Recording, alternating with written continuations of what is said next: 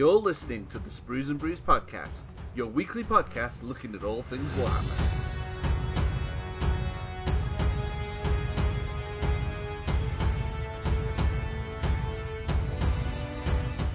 Hello and welcome to episode 203 of the Sprues and Brews podcast. My name is Dave and I'm joined once again by Matt. Hello. And Andy. Hello. We have no Jay this week because sadly he has work commitments. Well, you say this. I've got a theory. It's a very chaos-flavoured episode of the show, isn't it? It is. And I just don't think he could stand around to be, talking all this heresy. That's actually very true. Yeah, okay. We'll run with that. He just couldn't face a chaos-inspired episode. And the reason, Matt, that it's chaos-inspired is because you've reviewed a book this last week. We have The Disciples of Tzeentch, Battle Tome for Warhammer Age of Sigmar. It's out. Well, it's not out. It's out on Saturday, but I've reviewed it and we're going to have a look through the book in the main segment of the show. Excellent stuff. To keep it chaos this week, we've also got a chaos-inspired top 3. So for this week's top 3, we'll be picking out our favourite models from the Grand Alliance Chaos, which would be quite a broad and fun one to read out. Jay has... fair play to him. He has picked his own top 3, which we'll share with you later on, as well as ours. And then, of course, we open the floor, as we always do, to the community to pick their top 3s as well. We'll get those read out towards the end of the show. We then, of course, have all the latest Warhammer news, including pre-orders, which obviously also includes the Disciples of Tzeentch. But before we get stuck into all of that tasty content, let's talk about what we've been doing in the hobby since the last podcast. I'm going to go over to you, Andy, first, because you teased us before we hit the record button. So what are you currently painting? So on my hobby desk at the minute is 20 Hobgrots from the Dominion box set. Hobgrots? Hobgrots? That sounds like you're painting a Cruel Boys army there, Andy. Well, probably. My name's Andy and I have a Warhammer addiction. So I've got 20 Hobgrots on the painting desk at the minute. One of my hobby resolutions is to paint the entire contents of the Dominion box set, and I don't think I've painted a unit from that box set since probably like February, March sort of time. So I'm kind of a bit more determined now to try and get as many things from that box set painted as I possibly can, because we are vastly running out of time for this for 2022. So I'm painting some Hobgrots. I've been painting up a lot of the Heart of Ghur scenery from the Heart of Ghur box set, but painting up the sort of like scatter pieces, like the obstacles and stuff like that at the minute. That's been really good fun. I've done kind of a mixture of your painting guide, Matt, that you did on the website, and there's a guy on Twitter called Garfi, I think his handle is, and he did a painting guide for him as well. So I've just been sort of painting up the scenery set based on both of those guides. And then on Thursday, I went up to Warhammer World and took part in the Warcry event that they did on like a Thursday evening. It was 3 games of Warcry, and it was in Bugman's Bar, which I've just reminded myself is also one of my hobby resolutions to play a game in Bugman's Bar. So that was quite a nice surprise. I took the Augurs to that event, and played Soulblight, Gravelords, Sylvaneth, and then I played in the final game one of the organisers who was standing in as spare player, who was using the Dark Oath Warband, which came out with the spiders. I forget my name. Tarantulas Brood, I think they came out with. And that was really good fun. I've learned a lot about Warcry, and I'm really enjoying it. As long as you focus on the mission and you don't focus on killing stuff, then you're typically all right. I found that with the ogres are pretty good at killing stuff, but because you only got effectively 4 fighters. I mean, you've got a couple of Noblars. You really need to be very meticulous with how you use them. It's kind of like playing Adeptus Custodes in Kill Team. You don't get a lot of guys, but you guys are pretty tough. And apart from that, I can't think of anything else. I painted the Magister and the Incarnate, but I think that was in last week's show.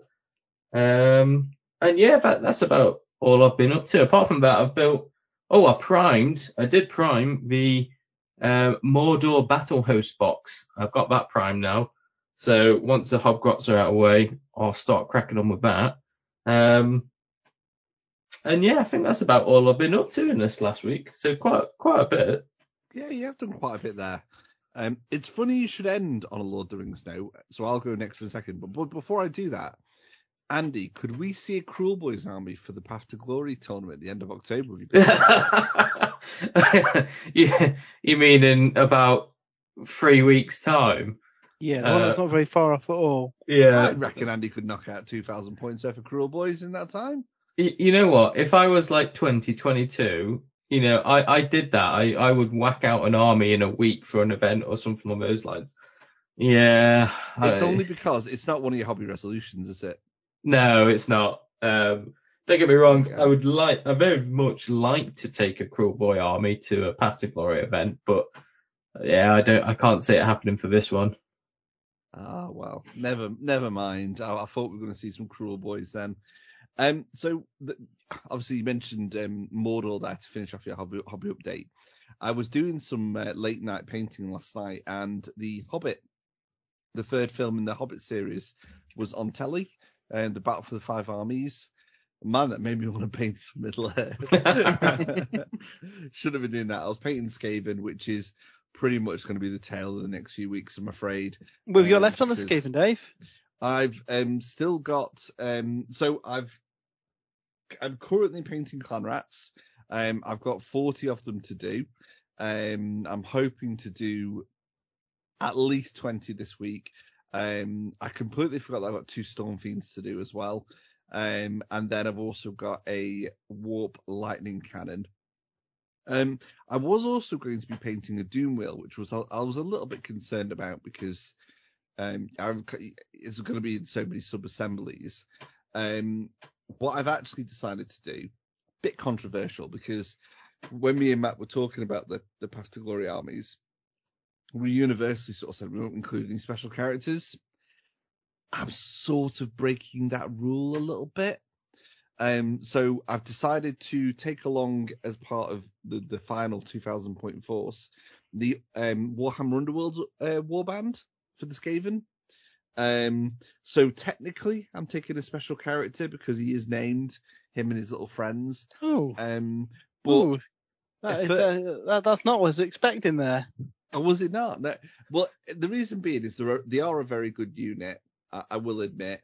It does mean I'm kind of leaning into the assassin side quite heavily.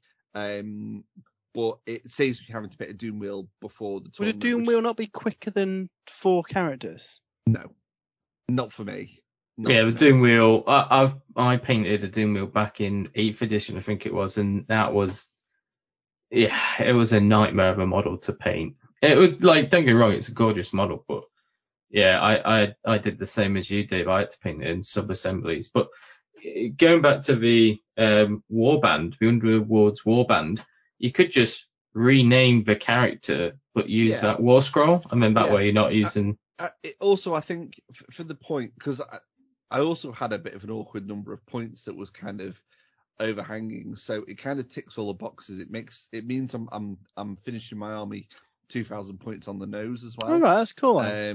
And the Doom Wheel would have just performed a function in my army, but I feel that the Assassins, the Underworld's warband, will do me better. I'm not taking a competitive list at all, but I think it gives me something with a little bit of punch, and it also gives my army the ability to sort of start turn 1 in my opponent's deployment zone, and that's before Norholes and stuff. So I think it'll be really fun to use them, and I've already got half of them painted, so yeah. Are you Are you leaning into the Path to Glory? Are you writing any narrative or doing any funky Yes. bits for the Path to Glory? I've got some plans, but they are secondary at the moment. I want to get the army finished, and then I will try and hopefully I'll have enough time to delve into the lore of my clans before we go to the event. So I'm not worrying myself too much on that at the moment because I just want to get the army finished. The final parts of the jigsaw did arrive this week, so I've got my Vermin Lord, which could not, I could spend all this time painting and could never appear during the weekend, but hopefully he will.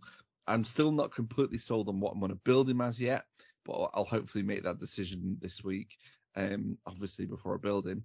And also my Warp Fire weapons team as well. That's arrived as well, so but that'll take like 2 minutes to paint. So yeah, really looking forward to getting those built and finished. So yeah, really feeling the Skaven again now. Cannot wait for the event. Should be a good one. Other than that, on the painting front, I have finished painting my Inquisitor Erasmus. He's the store anniversary Inquisitor. I'm actually going to enter him into the Golden Nurgling painting competition at our local GW store this coming weekend as part of the store anniversary. So paint the store anniversary model for the store anniversary. Ooh, cunning plan. So all I've got left on him is the base around the book. The reason that's not been done yet is I can't decide what I want to do. I'm thinking Sans, who's going to match my Guard and Grey Knights. In fact, that probably is what I want to do. But I'll probably do that in the next night or so he's ready to hand in before the end of the week. And what else have I been up to in the hobby?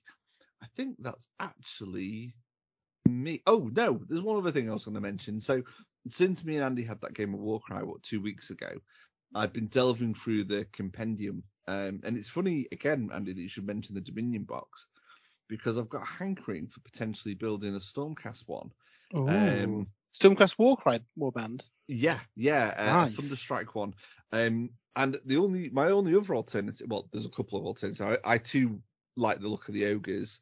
But I watched the Warhammer TV Warcry battle report, which was Stormcast versus Kruleboyz, and it's really cool that you can take your Stab Grot and your Pot Grot as separate fighters for Warcry.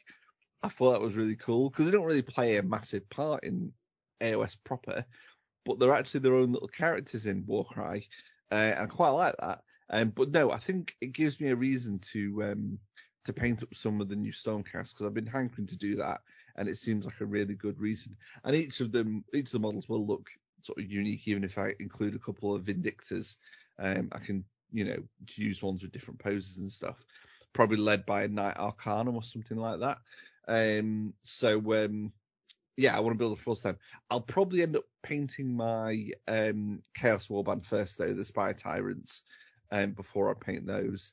But yeah, Andy, ever since we had that game, I'm like, dying to have another game with the Spire Tyrants or the Stormcast or whatever I conjure up. So yeah, we'll have to make that happen pretty soon. And that's me, I think. That's me for the hobby this week. Matt, what have you been up to? You've left the boring one till last day because I can't talk about what I've been painting. I've built something that's really cool, but I can't talk about. And I've painted some things that are really cool, but I can't talk about. So I went to my storage unit and sorted out some boxes. I don't know if that's exciting podcast talk. I dug out Ghazghkull Mag Uruk Thraka for the aforementioned Golden Nurgling competition, is it? So pulled him out. He'll be going as my 40k entry, and I'll be bringing Belcourt as my Age of Sigmar entry. Cool.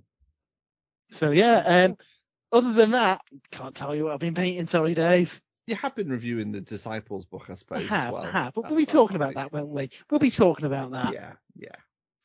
So that brings us to the end of this opening segment of this week's episode. We have got Tzeentch to talk about a little bit later, but before we get to that, let's go through all of the latest news.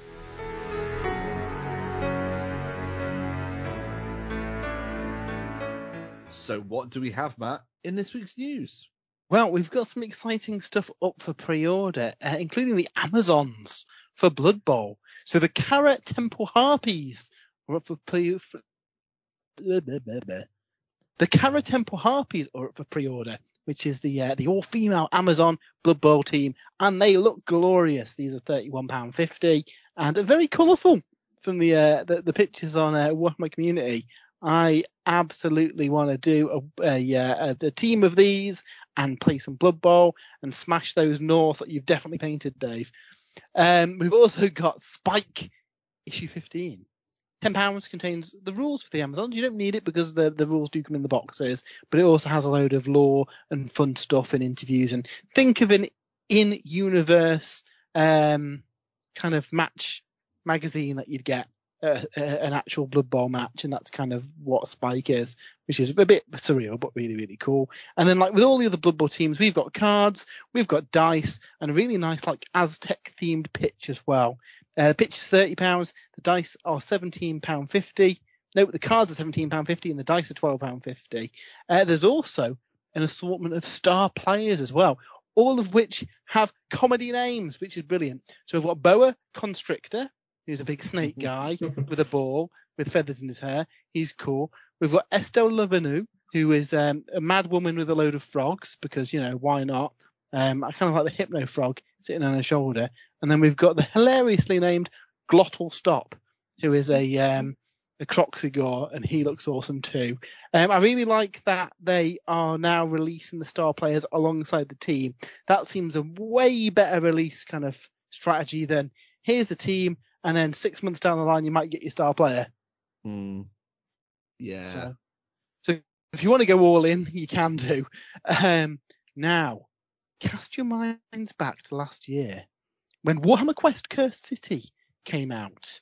And then it kind of then disappeared from the shelves, and it was all a bit quiet and nobody knew kind of what had happened. Well, don't worry, because Cursed City is back, and I assume permanently on the shelves again. Cursed City is an amazing game with some amazing miniatures in it. This is back up for pre-order. Third parties such as Element Games already have it on sale as well. So if you are itching to get back into Orphan Khan, you can do it now, which is really, really cool. And alongside that, there is Cursed City Night Wars, the first expansion for Cursed City, which contains the rules for continuing your quest and fighting Radicala Beast, Vampire Lord, Lady Annika the Thirsting Blade, Crits of the Rat Prince, and some Fellbats, and all the cards and stuff that you need, and tiles and all that cool stuff. This is £30. However, there's a big caveat. This does not contain any miniatures, which is a really odd decision from me, but we'll see how this goes. I kind of thought that if it didn't contain any miniatures, the price tag may be a tad lower than £30. Now, if this was a, say, £65 or even £70 boxed expansion with all the miniatures in, I'd say, yeah, that's cool. But I think it's about £120 for the miniatures on top of the £30 expansion, which makes it more expensive than the Cursed City box. But, it looks cool. Cursed City is an ace game, and I'm looking forward to playing through it. But, interesting one. I'd love to know why they've not boxed it with the miniatures. I don't know if the logic's most kind of Gravelords players are probably going to be Cursed City players, and they've already got the miniatures, in which case it works out cheaper just buying this without having to buy the miniatures again. I don't know. Quick round robin, what are your thoughts on this? Too expensive with no models.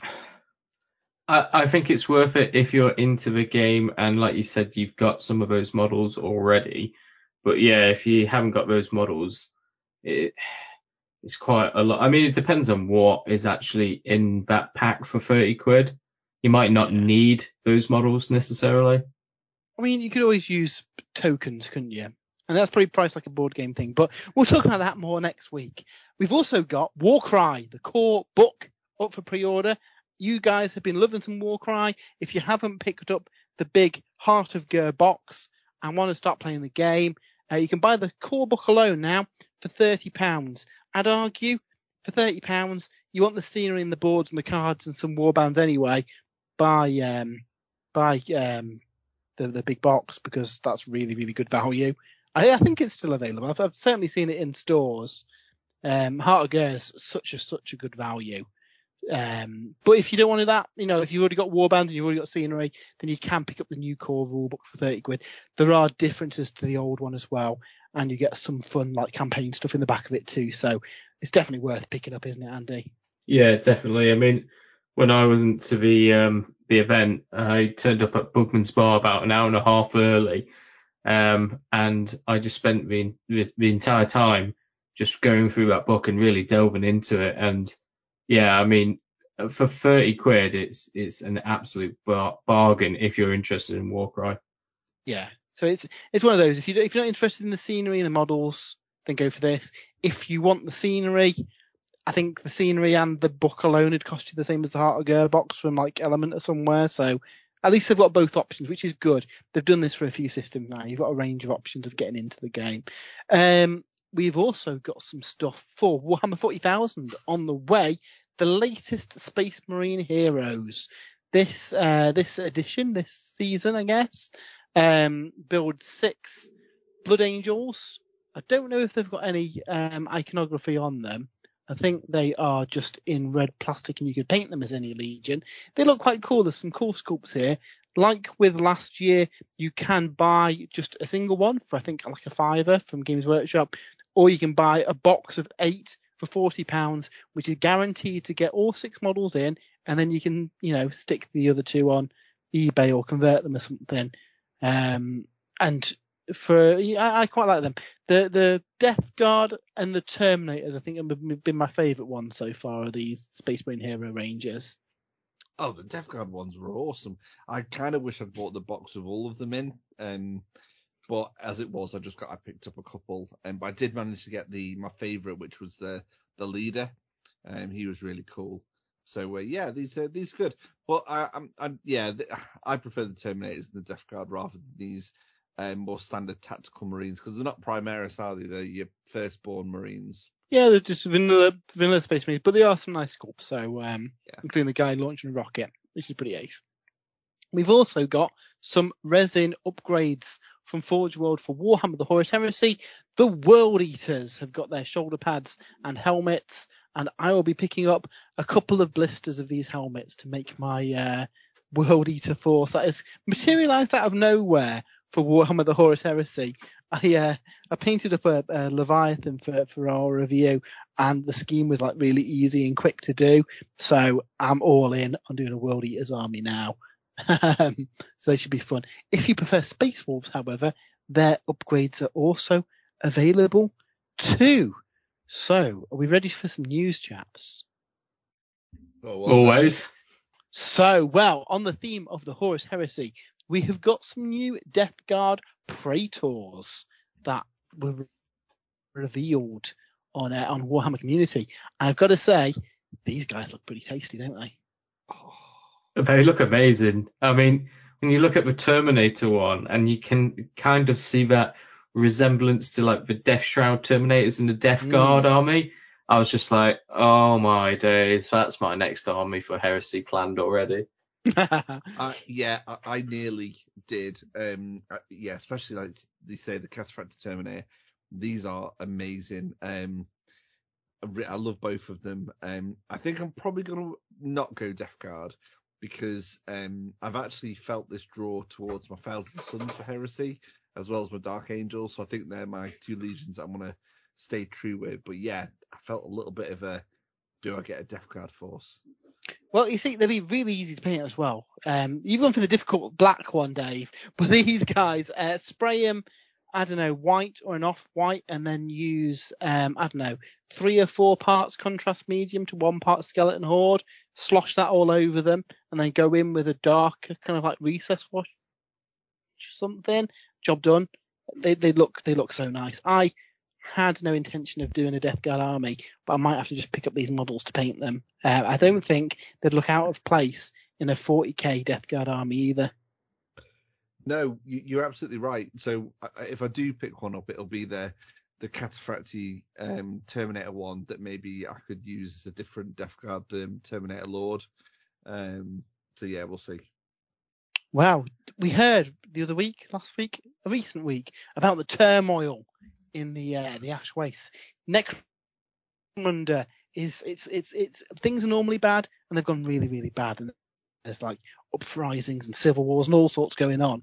But the Escher girls are well equipped for a life out in the ash waste with the new upgrade pack from Forge World. 10 heads with respirators. They've got like breathing canisters, they've got breathing apparatus on their backs. I really like these. I'm going to be putting together some Escher for our next Necromunda campaign, which is probably going to be the Cinderac Burning campaign. So I might have to pick these up to add some variety to my Escher gang. I'm thinking if I pick up some of the upcoming jet bikes, they'd probably have some breathing apparatus on them as well. So there's some fun stuff we can do there. Now, before we started recording, Andy was like, "Oh my god, guys, the Sons of Bahamut Battletome cover is so cool." Warcom today showed off the contents and the front cover of the new Sons of Bahamut book, and it looks pretty cool, doesn't it? Yeah, it looks like they're definitely diving into the Path to Glory side of Giants, because that looks like it's going to be the majority of the actual Battletome. But I did like the fact that they added the new Mega Gargant tribe in there as well, the Smasher tribe. So yeah, I mean, I'm super excited for new Sons of Bahamut Battletome, and the artwork on the front was just absolutely amazing. Yeah, it looks really cool. Interestingly as well, in the content, a Man Crusher Mob and a Man Crusher Gargant are two separate war scrolls as well. So is it going to be something similar to the Sharks and the Idoneth, where you have a war scroll of 3 of them or something that you just buy as one kind of lump? Well, I think that's how it is at the minute. You can either buy a Man Crusher Mob, which is 3 of them, at a slightly discounted price, or you can buy like the individual one. So will it be in 2 different war scrolls though? Could we have slightly different rules if you buy an individual one compared to 3 of them? Ooh, I hope so.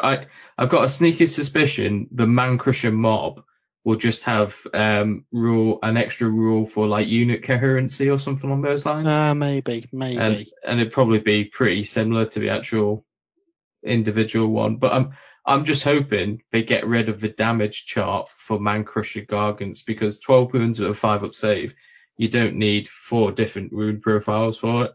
Yeah, it's consolidating them a bit easier. I'd really like to see the lone Man Crusher being a tad more expensive and have a better profile to give you a bit more variety in list building. I mean, we've already got 5 Mega Gargants in the book that we know about, plus those 2. So yeah, I'm looking forward to checking this one out, because we both have Mega Gargant armies, don't we? And I know Dave's been toying with the Mega Gargants in the past too. I think I'd be more tempted to add one to my already established destruction armies. Your already established destruction? Wow. Interestingly, there's a specific one you can take along for a destruction army. That you can take. So Death can take a Gatebreaker Mega Gargant. Chaos can take a War Stomper. Order can take a Kraken Eater, or Destruction can take any of the above, or the new Beast Smasher, if you've got some beasts that need smashing, Dave. Yeah, I think that's the one I'd go for, but not anytime soon, but at some point I'd like one on my shelves. That'd be cool. Or 4, because then you can swap them out and then start a Mega Gargant. That's how we get you, Dave. That's how we get you. That's how they get you. Guys, Warhammer Underworlds. We've been in the shadowy, watery depths of Ulgu for the last season, and I think Jay was very hopeful that meant that we were going into Ulgu in the main overarching storyline. But since that game came out, I think things have changed, and a lot of the games are consolidating along the same storyline. So, as I guess was obvious, really, and we hadn't really thought about it, the next season of Warhammer Underworlds is heading into the Gnarlwood. Would you have thought it? So Age of Sigmar, Warcry, and Warhammer Underworlds are all in the same adjacent storyline, which I think is really good from a narrative point of view. It feels kind of right that all these forces are here at the same time. Yeah.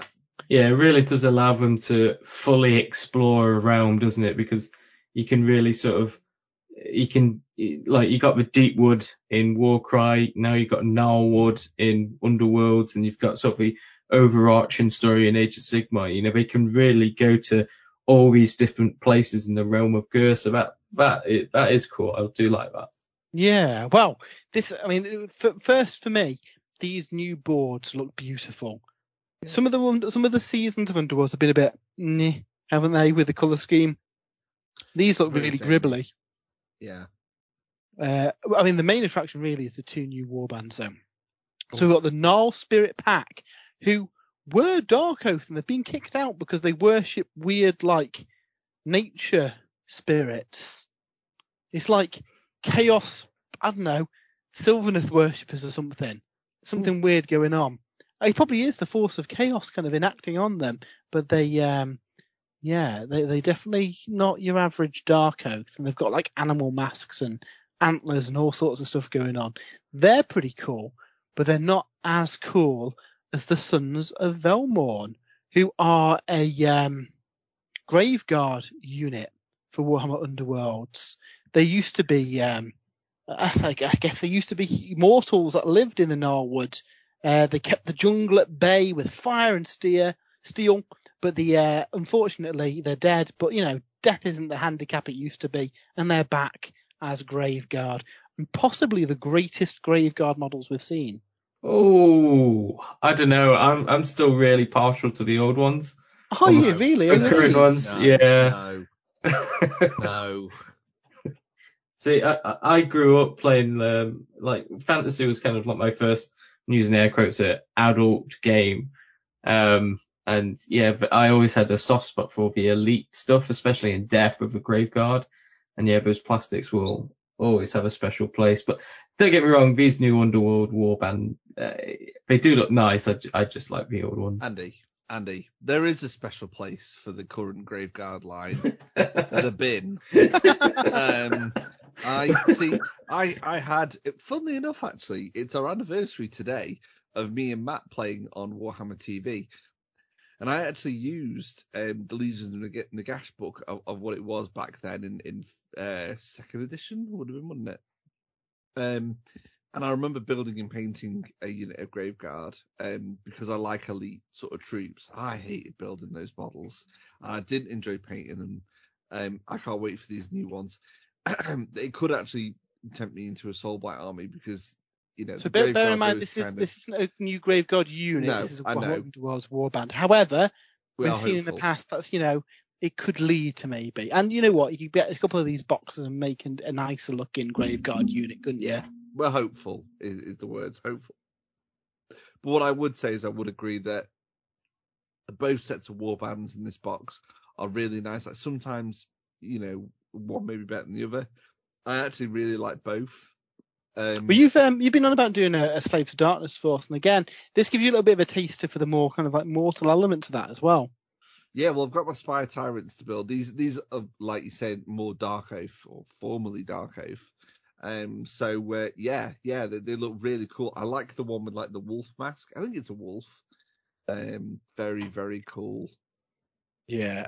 So what's cool about this box as well? We don't know too much, but it says the rule book's been redone to make it easy for new players to dive in, while also having all the rules for advanced players. That's really cool because we've played, Underworlds in the past, and some of those rule books, there's a bit of flicking back and forth to try and find what you get them for.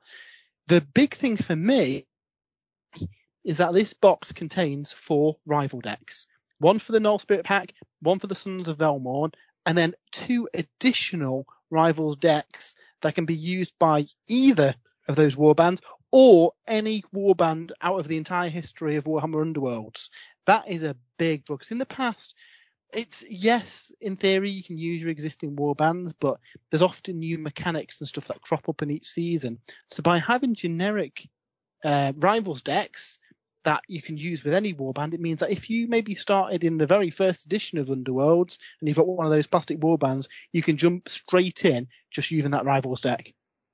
Yeah, I mean, that's so good. Yeah, but one of the things that always gets me about Underworlds is the fact that if I were to use a Season 1 Underworld warband, it's playing on like extremely hard mode. But yeah. If they're bringing out a new rival deck that I can use for that, that's fantastic, because it allows me to go back and use some of my older warbands, which is always good. And the great thing with there being not one but two Rivals decks, presumably they'll have different playstyles to them, won't they? So you can pick the one that fits. Yeah. You know, are you aggressive force? Are you a defensive force? This you weren't too convinced on the last edition, were you, Dave? But I think this one really does seem way better. I really want to try out the Rivals decks. We've not yet had a chance to play it. My concern with Underworlds, and this is probably because we've not played enough of it recently, is there are too many keywords and things coming into the game. Too many Well, rules. the keywords only relate to the cards, though. Yeah. So each season has its own. You're never going to have like 20 different keywords within a deck. You'd never build a deck with 20 keywords in it. You'd rely on like one or two that work together. Yeah, absolutely. Yeah. We really need to have a game for me to be able to fairly judge it, I think. Yeah, I mean, I went to Nick Baton's tournament recently and had a whale of a time. So yeah, I think when this drops, guys, we need to get back on the Underworlds again because We do. it is a really fun game. Now, speaking of celebrations, that was a good segue, wasn't it? On the 8th of October, can you believe it? But Warhammer 40,000 is 35 years old. I think that's older than you, Andy. It is indeed older than me, yeah. So, yeah, 35 years since Rogue Trader came out back in the glory days. And Games Workshop are doing a special Warhammer Day. I think they did a Warhammer Day last year. I think it's a bit of a regular occurrence, but this one coincides with the birthday of 40k. So they're doing a couple of special things with it. They have got a limited edition 35 years of Warhammer model, Bayard's Revenge, which is an Emperor's Champion really giving an Orc Knob some hell. Yeah. I've seen so many gifs about this that Orcs are finally getting another model in October. and it's not another dead Orc on a base, is it? And it's like, yes, it is. But when Black Templars got their codex, I was like, wow, yeah, okay. If I didn't have like 10 other projects in the background, then I would definitely jump on them. And looking at this model, I really do want to get it, just so I've got it for when I do eventually probably succumb and do a Black Templars army. But, you know, the lure of chaos is too strong at the minute, so. I think they've done kind of models before, like dioramas and stuff. This, I mean, I've got no intention to build a Black Templars army anytime soon, or Orcs. Well, you're not going to have a dead Orc leading your army, but it's just a really nice piece. I think I'll be getting it just to paint and to put at the centre of my shelf, really. Very nice model. Yeah, and yeah, I think I'll be doing the same. There's a lot of these models that they brought out for anniversaries and stuff. They've not necessarily been a gaming piece, but just nice to paint up, which is, I mean, that's fun, isn't it? But that's not it, guys. There is also a Warhammer 40,000 preview on Saturday, the 8th of October too. Now, do you know what this covers? I mean, we can guess that we'll probably see the next Kill Team box. We'll probably see the Astra Militarum. We'll probably see the World Eaters. Blood for the Blood God. I don't think we'll see anything further in the future than that. Yeah, I don't know. I'd love to see a 10th edition's on the horizon teaser. I don't think we'd get it in October. I might be wrong, but I think that's probably what we're going to see. The big Astra Militarum show. I'm guessing this will be. And it wouldn't surprise me if they reveal most of the World Eater stuff as well. Yeah, looking forward to this one. They've also got in conjunction with this a bit of a celebration. Hashtag 35 years of 40k. And what they want is people to paint up models to celebrate 35 years of Warhammer 40,000. So, for example, go into your collection and dig out an original Rogue Trader or second edition model and paint it up. Or paint up a Space Marine Intercessor with a red bolter and goblin green base. Or just your favourite model and share it with that hashtag. You know, you've been painting up some old Astra Militarum models, Dave, so you absolutely should be putting those on the internet with the 35 years of 40k hashtag. Yeah, as you were saying that, I've currently got in my hand my what would have been a junior officer back in the day, who I remember back in whatever edition, the Battle for Macragge era, when that box came out, slaying Terminators, this guardsman was. And I've recently painted it. I'm really actually happy with them. So yeah, I might be painting. I've got some more metal guardsman models as well that I'll have to paint up. Well, share them with the 35 years of 40k. I suspect they'll probably be picking some to put on this stream, because I'm guessing that's normally what they kind of do, and they're looking for it using this hashtag. So yeah, that seems super, super exciting. You know what's also exciting? Events. And today, a load of new events have been announced for Warhammer World, taking us through into next year. So on the 14th of January, we've got a Warhammer Underworlds one-day mini clash. That sounds quite fun, especially for, maybe leaning into the new edition of Warhammer Underworlds and want it in a nice, fun environment. The following day, on the 15th of January, there's also a one-day Aeronautica Imperialis tournament. That's nice. So that'd be really cool. Yeah. Yeah. On the 21st and the 22nd of January, Depths of the Tomb, Part 2 of the Rising Tomb Crusade event. This continues the story from the Crusade event that me and Andy went to earlier in the year. And the explorers were using Necron artifacts and unleashing Archaeotech and all sorts of cool stuff. I know the events team have been putting together some cool Necron themed scenery for this one as well. I believe that attendees of the last one get a little bit of a sneaky early access to these tickets as well, so that's exciting. And then the following weekend, on the 28th and 29th of January, we've got the pinnacle of events. So I say that the Crusade event did come very close to it, but we've tried to go to as many as we can. The Throne of Skulls doubles. You and a friend will each bring 1,000 points of an army and do battle against other armies. There's no conditions on what half of Grand Alliance you can be. If you want to do a Chaos / Stormcast force, that is fine. They are really, really good fun. Very, very wacky. The score in Throne of Skulls, so your actual gaming only accounts for half of the score, the rest of it going down to painting and sportsmanship. So everybody who's got a chance of winning, highly recommend going to it if you haven't done one before. Do you know the Throne of Skulls Age of Sigmar doubles? It will forever have a special place in my heart, because that was my very first Warhammer tournament. Teamed up with you, Matt, Legions of Nagash with the Tamerkins Horde.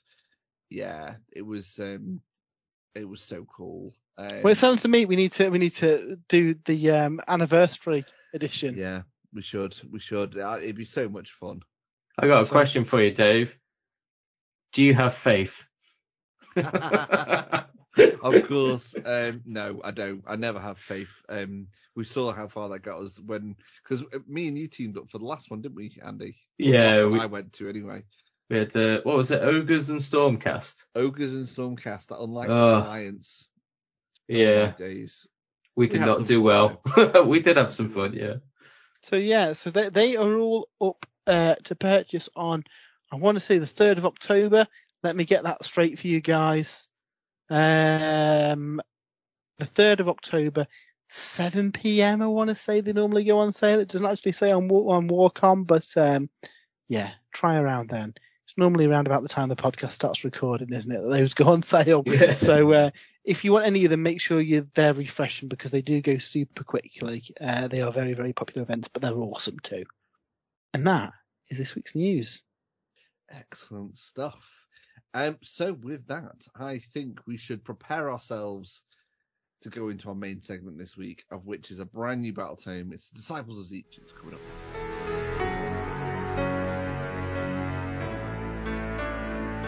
So, Matt, you have the latest battle tome for Warhammer Age of Sigmar. I do indeed. Hot on the heels of the recent Battle Box Arcane Cataclysm, we finally got the Disciples of Tzeentch book. I suspect this one has been lost in the warp for a little while. The book's dated July 2022, so I suspect that both this and the Lumineth book were meant to come out couple of months ago. Well, unfortunately, there's been all sorts going on, hasn't there, in the world that's delayed things. And I reckon the ramp up of releases that we're seeing in the last half of the year is probably due to the fact that some of this has started to slip. So hopefully that means going to next year, we're all caught up, which is really, really cool. So first of all, this isn't a massive change from the previous battle tome. If you've got a Tzeentch army already, this is mostly going to work how your existing army works. And nothing has changed a single point. I suspect the points in the recent General's Handbook were for this book.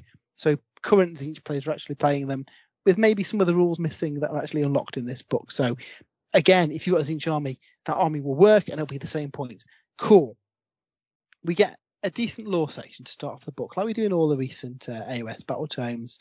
What's good about the 3rd edition books is that each of them have kind of dug into the era of the beast, haven't they, and told us what's happened between Kragnos' attack and the current timeline. So for Tzeentch, we learn that they've been infiltrating the Dawnbringer Crusade. Tzeentch is, he doesn't leave anything to chance, does he? He likes to have fingers in all of the pies, and he's got cultists infiltrating all of these different cities of Sigmar and people of his own heading out on the Dawnbringer Crusades. And he's just subtly pulling the strings and altering fate. So there's a story in here about a Dawnbringer Crusade that's heading to this site to, I think they're trying to get a relic or something. And Tzeentch manipulates this and actually sends them into Lumineth territory, which sparks a war between the cities of Sigmar and the Lumineth, which is obviously going to, help Tzeentch in the long run, because those forces start like thinning each other's ranks with this inadvertent war. So that's really cool. I like seeing those little glimpses of things. You picked up the Skaven book recently, didn't you, Dave? Did that kind of dip into what's happened since Kragnos? A little bit, yeah. Yeah, it does. That's cool. So I'm glad, because it's very, in the past, a lot of the books, but Jay certainly has had a criticism where you only really see the kind of the stuff that continues the lore in the big like narrative supplements. So it's really nice to see them in the battle tomes too. Like with other recent books, we get a full painting guide. Unfortunately, this is the same painting guide that's in the previous book, so there's nothing massively new there. But it is handy for people who are maybe, new to Tzeentch and want to learn how to play them. But the exciting stuff that everyone wants to know about is what has changed in the book. And while a lot is the same, there is some cool new stuff in here. So we still have a summoning mechanic using fate points. So every time a spell, friend or foe, is cast and not unbound, you get a fate point. Once you've accrued a number of fate points, at the end of your movement phase, you can summon a unit from a list more than 9 inches away from enemy units and within 9 inches of a Tzeentch hero. The costs, differ from 10 points will buy you 10 blue horrors, 10 brimstone horrors, or 3 screamers of Tzeentch. 20 could get you 10 pink horrors, 30 could get you a Lord of Change, and loads of stuff in between. So it's really on like how many points do you want to save. You can have a lot of casters in a Tzeentch army, so it's not difficult to accrue points, but sometimes is it worth saving up for that Lord of Change when actually a unit of 10 horrors on an objective might swing that for you and win the game. So it gives you a lot of utility in what you can do, which I really like. So that hasn't changed at all. We also get the Locus of Change as well, which gives you a little bit of protection in melee. So Tzeentch demons that are within 12 inches of a Tzeentch demon hero are -1 to hit in melee, which is super frustrating. Mm-hmm. And it means that and obviously stuff like Lord of Change is a Tzeentch demon within 12 inches of a demon hero. So he himself will be -1 to hit in combat as well, which is really, really cool. So that really helps kind of like mitigate some of the damage on you. Another main mechanic that still exists is the Master of Destiny. This is your Destiny dice. At the start of the game, you roll 9 dice and they're put onto one side. Instead of making a roll, and these are casting rolls, unbinding rolls, dispelling, run, charge, hit, wound, save, battle shock, or any roll that determines damage, you can use one of those dice off your kind of sideboard, and that is the result of the roll. For saves, it specifies that you still have to modify the result. So if, I don't know, you've got a 4+ save and it's -2 rend, you still would have to pick a 6 off your sideboard in order to make that save. So all the normal modifiers still apply. But you can't use them on any other dice. So say if there was an ability on your war scroll that said on a 4+ something happens, you can't use a Destiny dice to influence that roll. Now, there are ways of changing Destiny dice, and there are ways of accruing more Destiny dice over the course of the game. So it's a really cool little mechanic. There's also other things in this book that might make you think about your Destiny dice as well, which we'll get to in a bit. So that's all pretty much the same. You still get a changed Coven as well. Those have changed a little bit, but basically these are your chapters, for want of a better word. Different cults that have different like special rules that apply to them.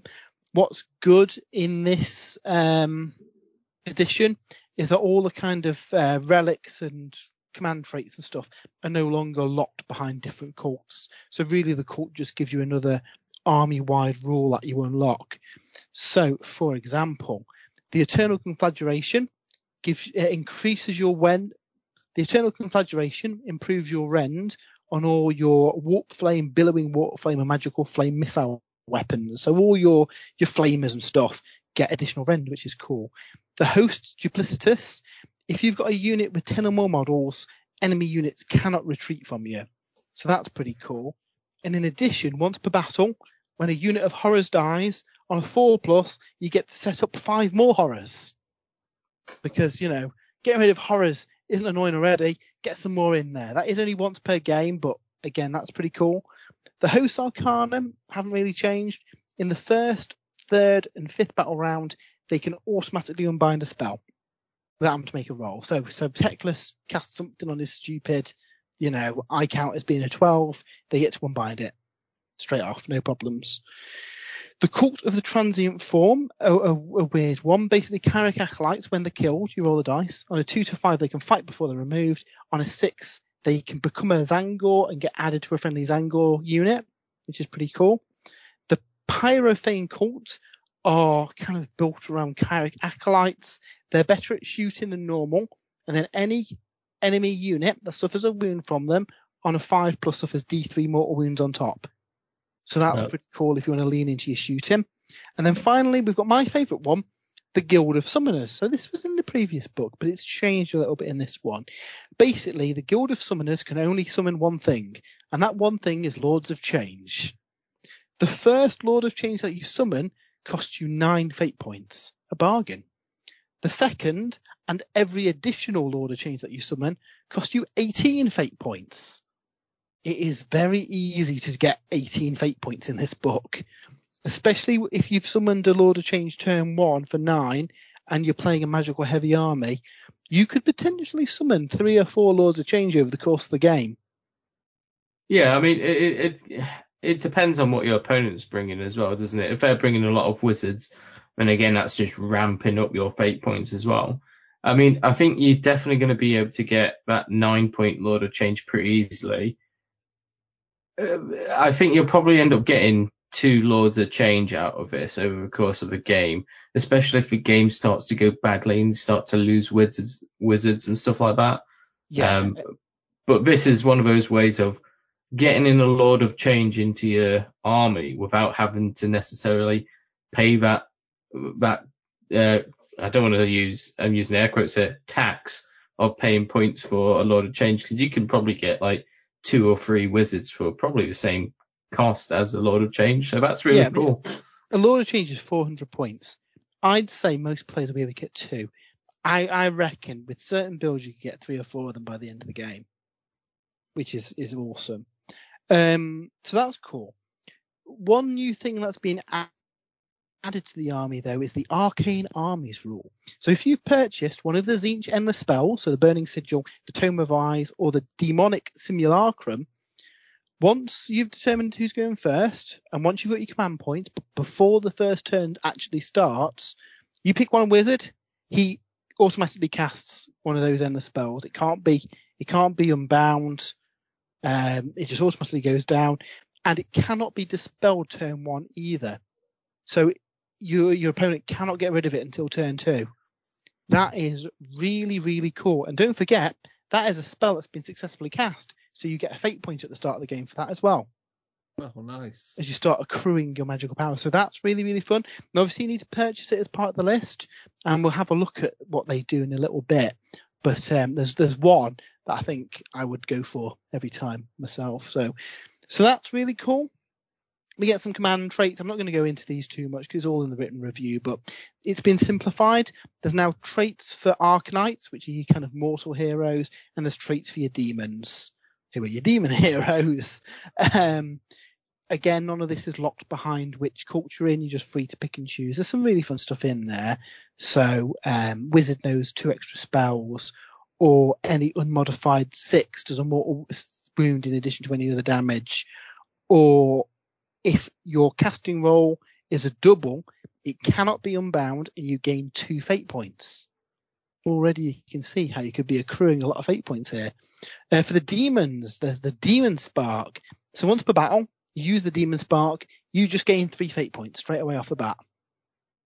So considering you start with 1 anyway, if you've taken in a spell, you could use that turn 1. You're on 4. You only need to cast 5 spells and you've got a Lord of Change in turn 1.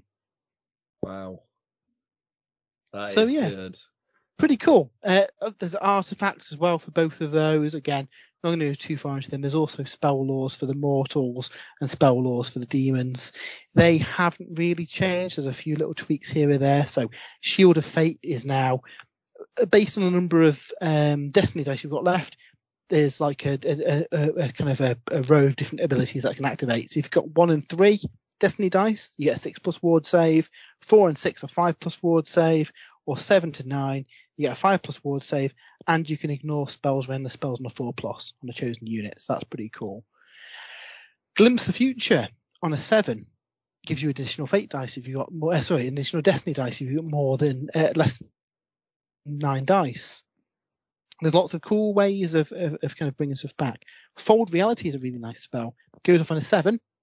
You pick a Tzeentch unit, you roll a dice, it gains that many models back. So if you've got a big unit of, I don't know, Screamers, for example, and you had a unit of 6 and there's only 1 left, you get the spell off, you manage to roll a 5, 5 models get returned to the unit and it's back up to full strength again. That's pretty cool. So there's some cool stuff. There's lots of magic-y stuff that you can do. Obviously, if you build your army heavy into magic, you're going to start running out of spells to cast. And that's probably the only downside to going super magic heavy. You probably want to take some endless spells to start kind of farming that stuff. So let's have a look at the War Scrolls first. I'm not going to go through everything, but just some of the big changes. Kairos and the Laws of Change have changed quite a bit. Kairos has got 2 more wounds now, and he is now essentially a souped up Lord of Change. Previously, he had a different spell. They've both got the same spell now, Infernal Gateway, which is basically pick a unit, roll 9 dice, and then he's got a degrading profile. It starts off on a 3+. For each one that you get, they suffer a mortal wound. So that's really cool. But the Lord of Change and Kairos Fate Weaver both share that same ability. So for casting unique spells, that's something you want to think about if you're going, yeah, I'll take Kairos and 3 Lords of Change, because you're probably going to run out of spells that you can cast with them. He used to have an ability where once per game, when he's making a dice roll, he can just go, that's a 6 or that's a 2, or basically he just picks the result of the dice. That's gone now.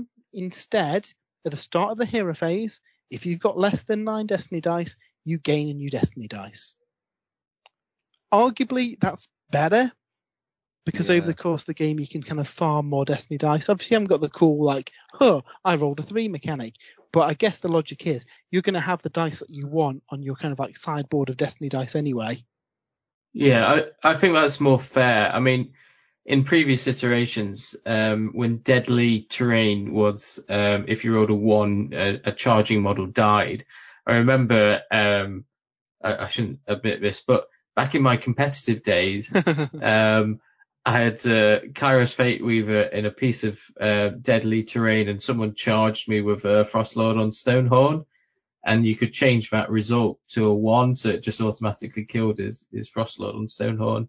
So I'm glad. I mean, you can't do that anyway because Deadly rules have changed now. But yeah, I think it's a much fairer way of doing it. You know, and that for me is good. It's a good indication of the battle tome if they're definitely thinking about the sort of the fairness of the game. So yeah, and the interactions outside of the book as well. So, and speaking of that, previously Kairos knew, I forget the range, but he knew the spells of every wizard within range of him. That is now gone. Instead, all Lords of Change now have an 18-inch +1 to cast and bind and dispel for each wizard, and all Lords of Change, including Kairos, know the entirety of the Law of Change. So that is arguably a nerf for him, because he used to know a lot more spells. But again, I think it's fairer. There's some weird interactions with being able to know other people's spells, isn't there? Yeah. Especially on a powerful caster. Now we'll get into there are ways of doing that in this book, but on a powerful caster, that can really mess up the game. In addition, both Lords of Change have Mastery of Magic, so when they roll their casting dice, the lowest dice automatically matches the highest dice. So if you rolled a 5 and a 1, for example, and you needed a 7 to go off, ordinarily that'd be you failed the spell. However, the 1 turns into a 5 and you've actually rolled a 10. Yeah, it's so good. It makes it, on average, you're going to cast your spell, really, unless you roll really badly. And even then, you've got Destiny dice, haven't you? If you've got important what to do. Back when I used to play my Tzeentch, that was always one of those, especially now that you've got that innate +1 to cast. You know, you can throw a 4 into your casting roll, then roll the other dice. And if you roll anything less than a 4, you've still cast that spell on a 9. Exactly, yeah. So, yeah, the one thing I do want to know, and I think you did mention it in the written review, was how many spells can a Lord of Change cast? So a Lord of Change knows and can cast 2. Kairos knows and can cast 3. Okay.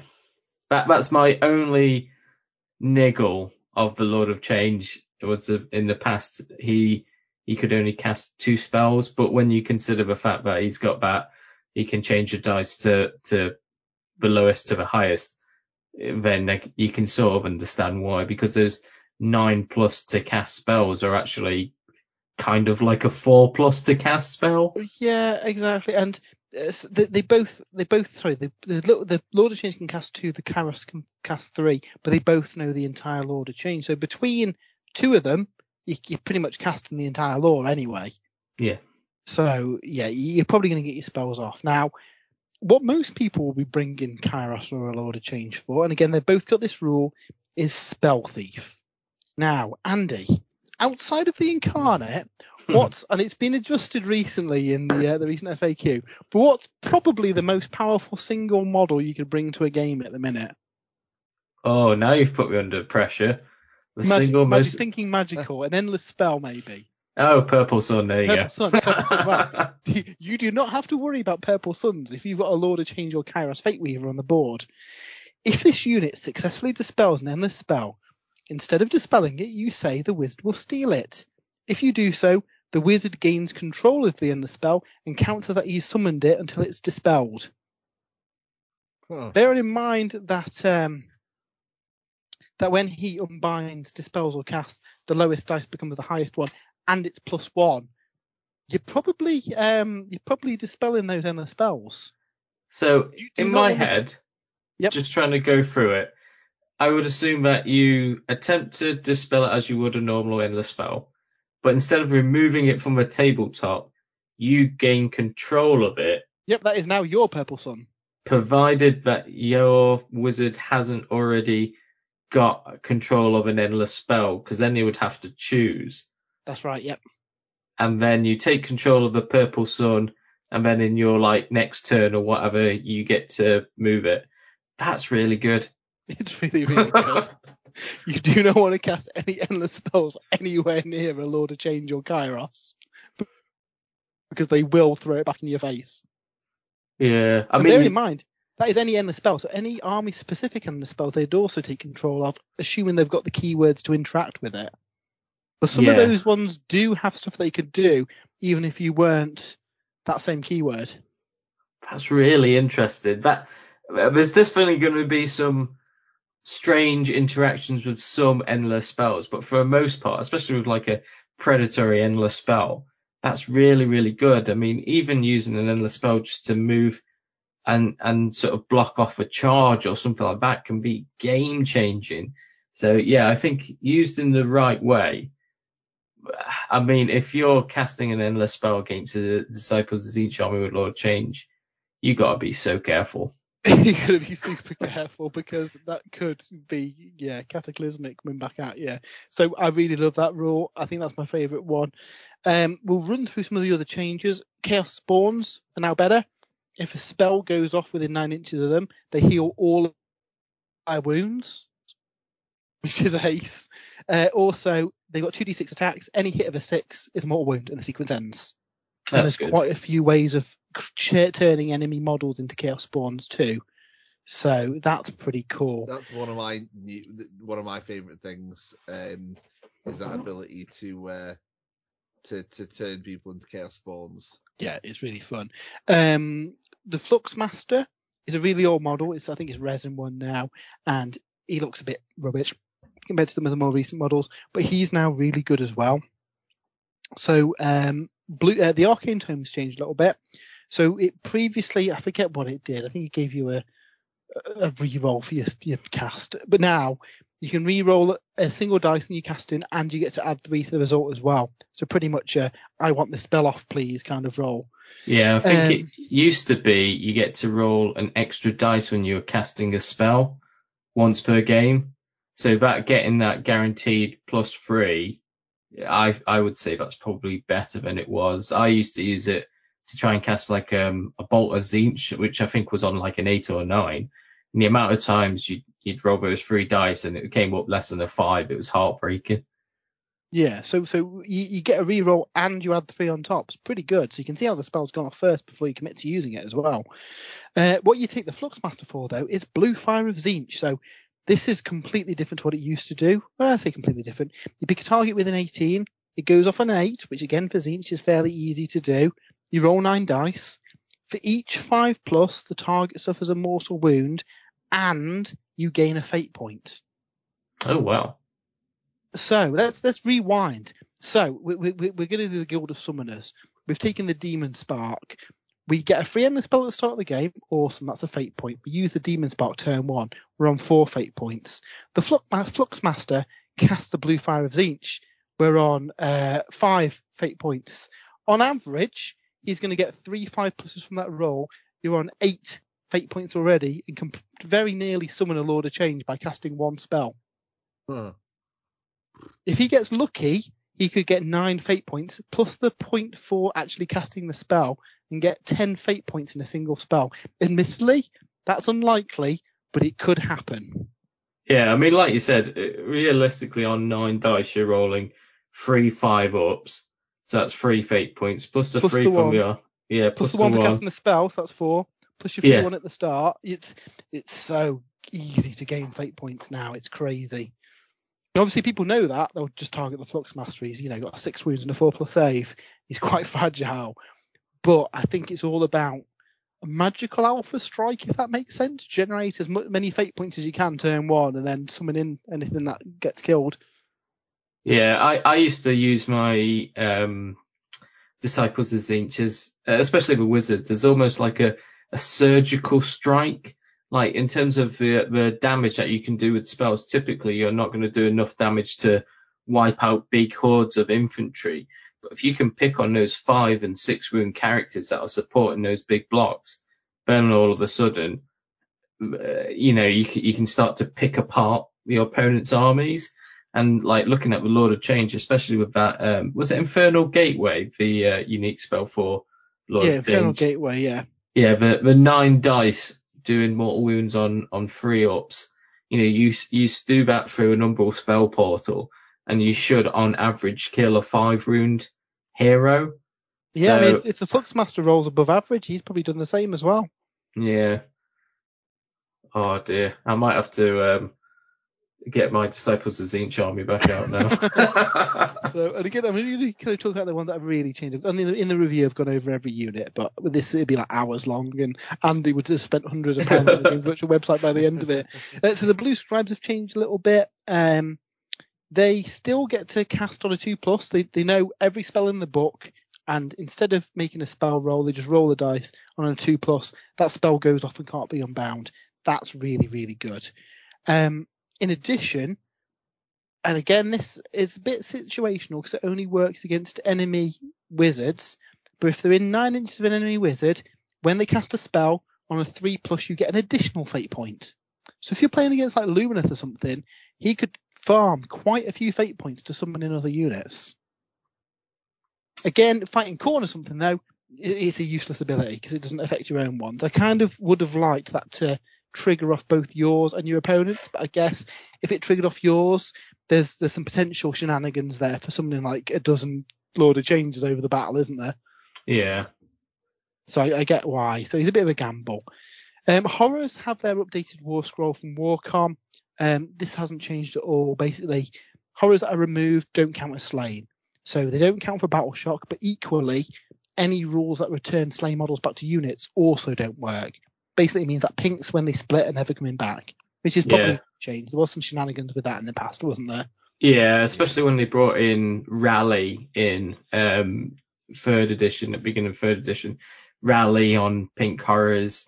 Potentially it was just game breaking because you could just rally a couple of pink horrors, then they die and come back as blues, and you had an almost endless supply of pink horrors. I mean, my big concern with them is that is it host duplicitous, where you can't retreat from a unit that has 10 or more models. Yep. I still look at pink horrors, and I think if you could take a big unit of 20 pink horrors, shove them in your opponent's face, those 20 pink horrors die, turn into 40 blues, which then turn into 40 brimstones that you can't run away from. That's still like insanely powerful. So Yeah. I would, pink horrors are always one of those that I think this is like the 3rd or 4th iteration of pink horrors since Age of Sigmar came out, and it always feels to me like there's a little bit of a missed opportunity, especially with the split and split again, and I can't remember what it's called, when they die they do mortal wounds. Petty Vengeance. There you go. Yeah.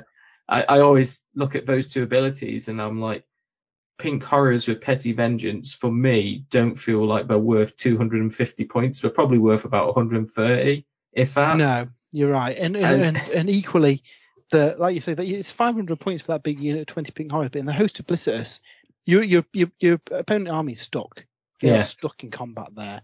Especially if you've got other nasty stuff like, Purple Suns or Incarnates or horrific stuff nearby that can make sure that whatever's stuck in with them is having a really bad day too.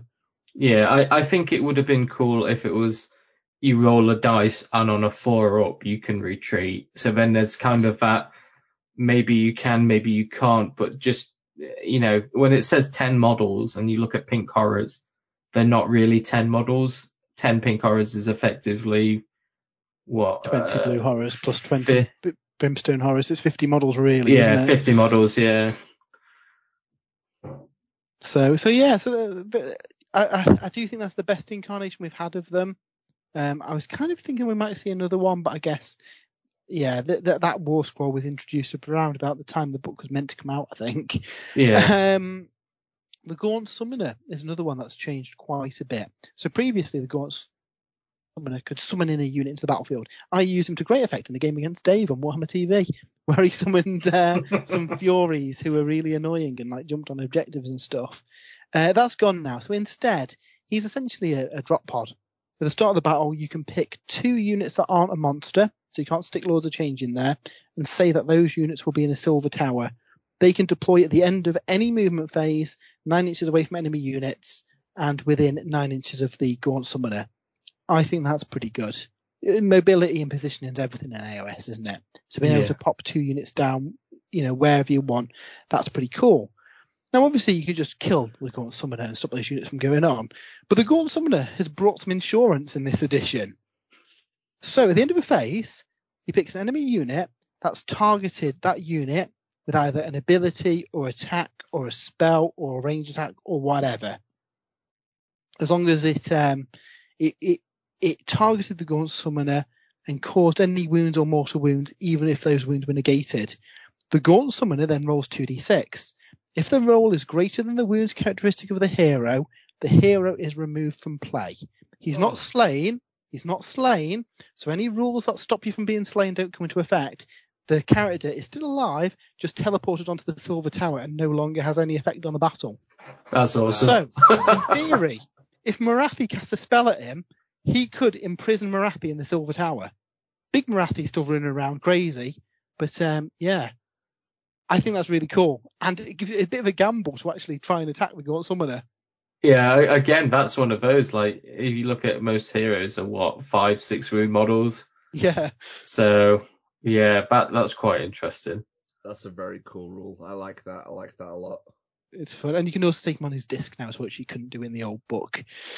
A lot of the mortal stuff is pretty much the same. The Magister no longer has an aura that affects friendly units, which is a shame, so he's a little bit worse.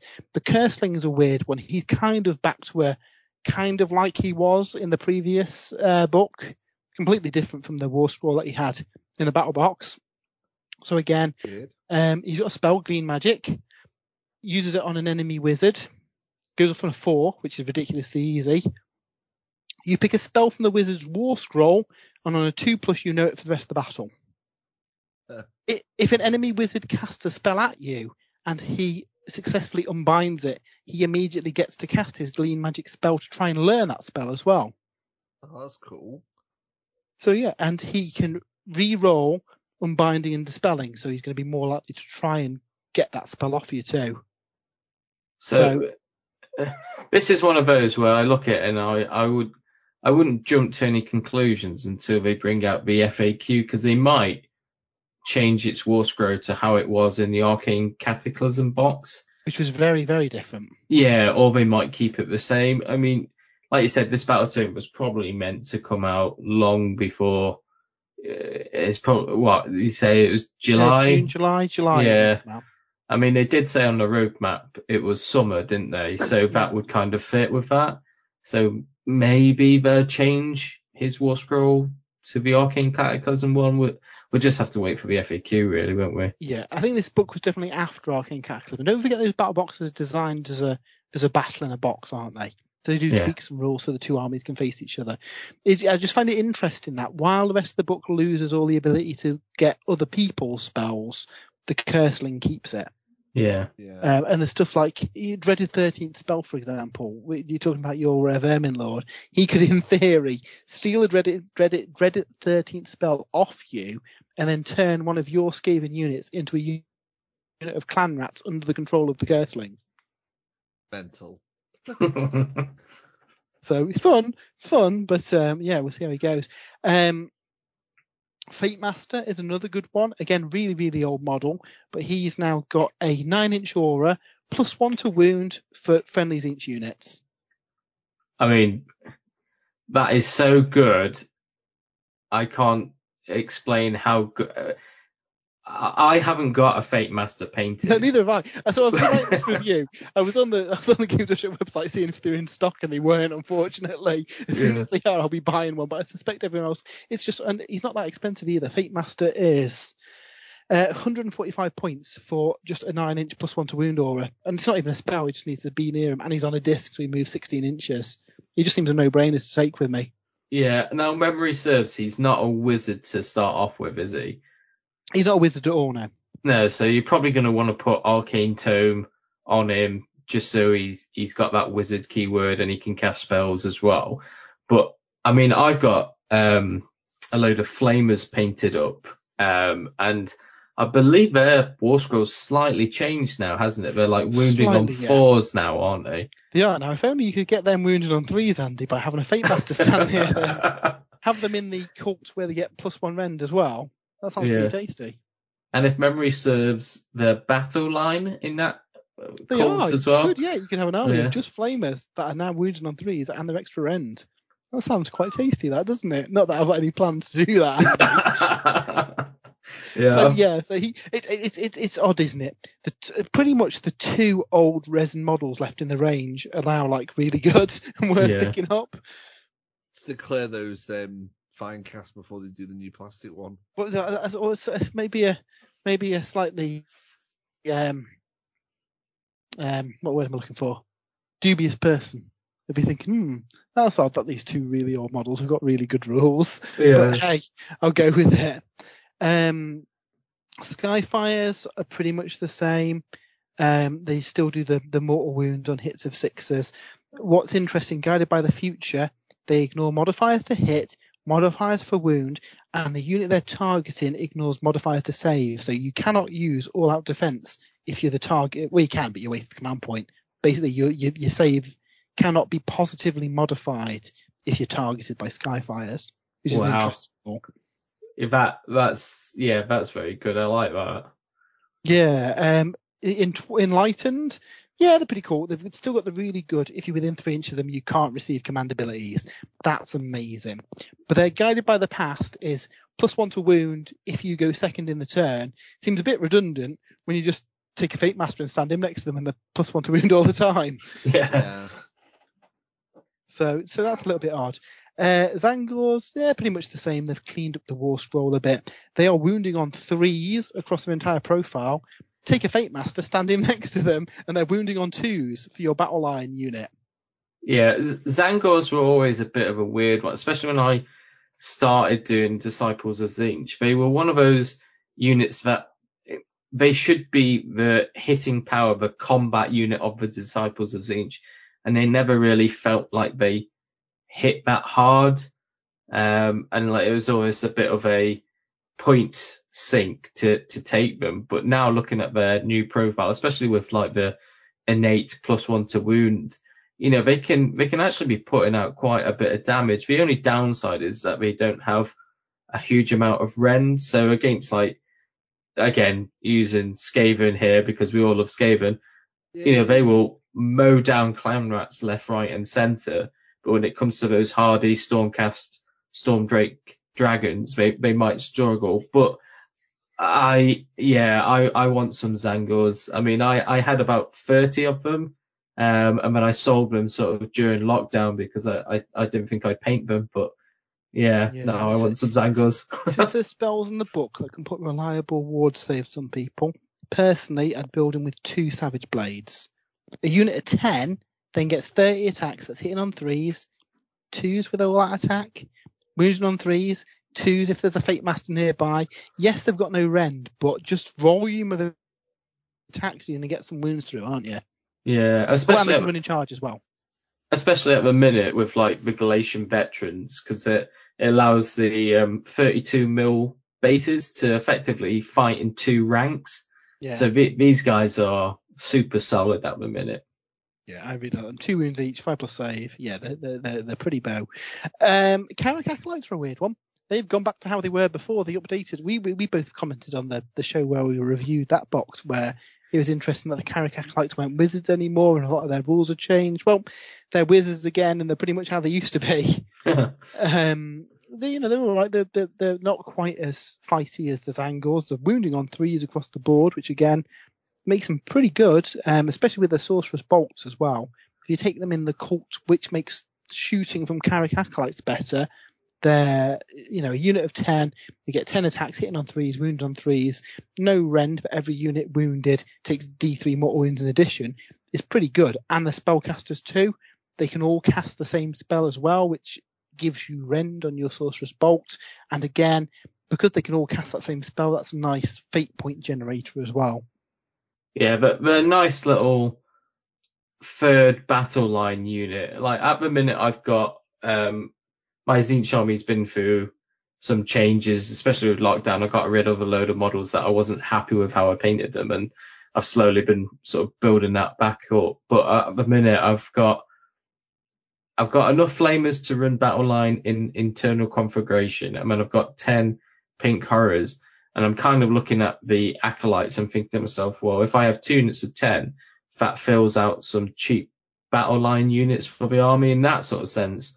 Again, they're pretty good. If you want to lean into that shooting aspect of them, then yeah, I think you probably want probably like 4 or 5 units of 10, just so you can have sort of minimum units going around doing a bunch of little damage and casting loads of spells as well. So I mean, Guild of Summoners, you have a couple of units of these. You can get 3 or 4 spells off there with them, plus all your various heroes, plus the laws of change that you summon during the battle. Yeah. you can accrue those fate points quite quickly, especially if you've got shenanigans like the guy who can get potentially up to 10 fate points off a single spell, or there's lots of shenanigans you can do. The only problem you're going to have is that you're quite fragile, really, aren't you?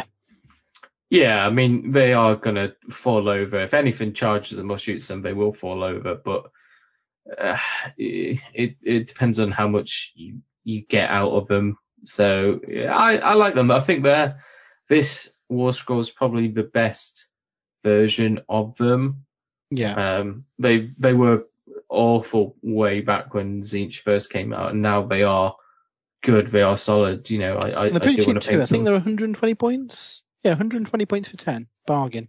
Yeah. I think for 120 points, I'd happily have a unit or two in my list. Yeah. So the endless spells have also changed a little bit. We'll go to the Burning Sigil. This one's my favourite one. This has had the biggest changes to it. So it goes down. It's got a range of 18 inches. It has a 9-inch aura around that. Every unit at the end of the movement phase, friend or foe, within that 9-inch aura, on a 4+, it takes D3 mortal wounds. The first model slain by the spell each turn turns into a Chaos Spawn. Now, bearing in mind that you can cast this for free at the start of the game, with a wizard fairly far up in your deployment zone, you can probably get this close enough to your deployment zone to give your opponent real headaches in that first movement phase, considering you've got, 18 inches across, I guess, from the centre of it. All those units are getting mortal wounds on a 4+, and the first model killed to turn into a Chaos Spawn, so that unit's stuck in combat now as well with a Chaos Spawn. I really like the Burning Sigil. Yeah, good spell. I've got the only one I've painted up for my Disciples of Tzeentch is, and I forget the name, is the twin-headed bird, Lord of The Change. Demonic Simulacrum. Well, that, Andy, we'll move on to that one next then. So it goes up on a 7, it's got a range of 12, it's a predatory under a spell. After it's moved, you roll 9 dice for the closest unit within 6 inches. Each 5+ does a mortal wound. Against a wizard, each 4+ does a mortal wound. That's pretty cool. And again, if you're Tzeentch and you bring it, that goes off for free turn 1, and your opponent can't do anything about it until turn 2. So on average, against a wizard, you're doing 4 or 5 mortal wounds on average. It's killing most support wizards, isn't it? On average. And the fact that it's a predatory in your spell, I'm assuming it flies as well. Yep. So that in itself, I would happily use that as, again, like I said, using Disciples of Tzeentch is almost like a surgical strike to pick apart the support characters and weaken your opponent's units before you sort of engage in combat and stuff like that. Yeah, I'm looking at that. I'm thinking to myself, especially against like Jace Lumineth. Oh, can you imagine? Yeah. Yeah, I think it would pay for its points and then some in that game. Yeah, it is really good. Then the other spell's the Tome of Eyes. This one's had a bit of a revision to how it works. Now, whenever the wizard who casts it move, this reappears within an inch of it. Where before it was a weird one where they counted as like the same model, but it was a bit woolly, the wording. Now basically you move, it disappears and reappears within an inch of you. While you've got it out, you can re-roll casting rolls for it. And in addition, you learn the Parchment Curse, which is a unique spell. It goes off on an 8, has a range of 18. You pick an enemy unit, you roll a dice. On a 3+, they suffer D3 mortal wounds, and for each mortal wound caused, you subtract 1 from their bravery for the rest of the game. Oh, that's interesting. Like, all 3 of these spells are really good, Andy.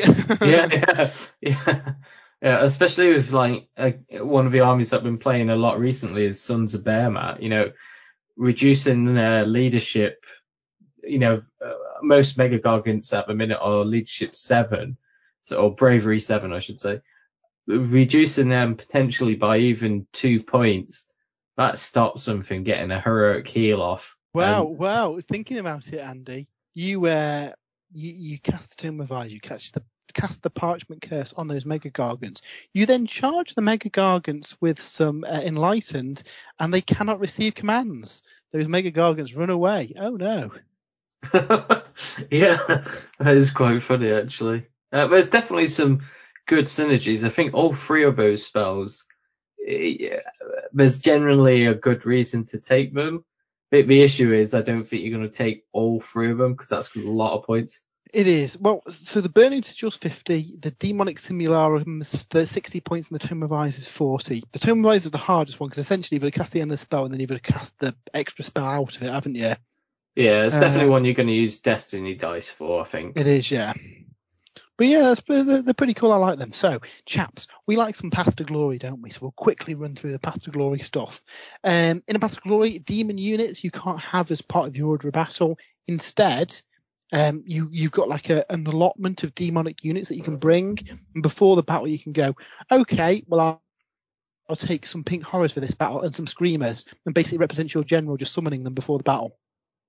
Yeah, we had that was the same as the Maggotkin as well, and I imagine it's probably going to be the same for the Hedonites and the Blades of Corn when they get their books as well. Yeah, which is really cool. And you get territories, same as you do in all of them. The big one is a Silver Tower. If you find the Silver Tower, you get a free Gaunt Summoner in your order of battle. So again, that's pretty cool. There's also rules for aerial battle. So the entire battlefield is the clouds, and you have to have a path of scenery pieces leading from one side of the board to the other, and that basically represents like mountain tops and stuff that are coming up. Flying units can go wherever they like. Things without the fly keyword have to hop from scenery piece to scenery piece. Basically, there's a couple of like, you have the quest, the big centerpiece battle, which take place up in the air, and obviously you're gonna have more choke points because you've got less freedom on where to move. It's not a super balanced game by any stretch, but I think it's a fun one to throw in for the campaigns. Yeah, absolutely. My favourite thing about the Tzeentch Path to Glory, though, is that you can choose to infiltrate a city of Sigmar, and if you do, you can take cities of Sigmar units as allies for your army. Oh, that's cool. In a Path to Glory, so this is match play. In a Path to Glory, you can say, okay, well, my cult has infiltrated this city, so I'm going to take some steam tanks and and whatever city of Sigmar army you want to bring along as part of your ally allowance. That is really cool. Yeah, it's very Gene Stealer culty, isn't it? It is, isn't it? Yeah. So that's really cool. Now moving on to the match play stuff. I think Tzeentch are in a pretty good play. I think Tzeentch are in a pretty good place from a match play point of view. They've got some grand strategies that are super easy to get. So we've got Dominate Arcane Nexus. You complete it if you've got a unit of wizards, horrors, or Karak Acolytes in each quarter of the board. I mean, that's pretty much your whole army, isn't it? You've got so many wizards and things with a wizard keyword. Yeah. You've got Preponderance of Fate. You get this one if you end the game with 27 unspent fate points.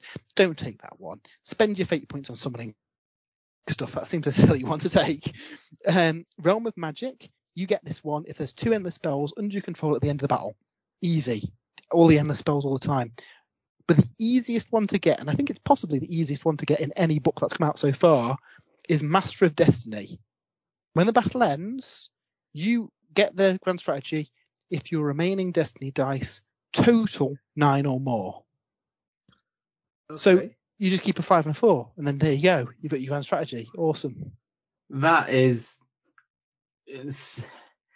so insanely easy to do that I almost feel bad for most other armies. Considering Kairos gets a free one every turn as well. Yeah, I mean, like you said, there's the Glimpse of the Future spell as well. Yeah. So, you can use a 1 on a hit roll and then try and fish for like a 4 or 5. And then that way you can potentially just bank go. It then, can't you, for the end of the game? You can just bank it. Yeah. That would be my go-to one. I think, same here. If you like that, Andy, you're going to love the battle tactics. So, Call for Change. You can play the battle tactic if you summon a Lord of Change. We use the aforementioned Guild of Summoners. You're pretty much going to have a Lord of Change turn 1. Yeah. Mass Conjuration, slightly harder. You complete it if a wizard successfully casts 3 spells in a single turn. Kairos is your go-to for that, really. Ninefold Dismantlement. Pick an enemy unit that has 9 or more models, or an enemy hero monster that's got 9 or more wounds. You complete it if that unit's destroyed. Again, pretty easy to do, especially with some of the spells that you were describing earlier, Andy, with just pick them apart with mortal wounds. Reckless Abandon, pick a friendly mortal Disciples of Tzeentch unit that's more than 18 inches away from enemy units.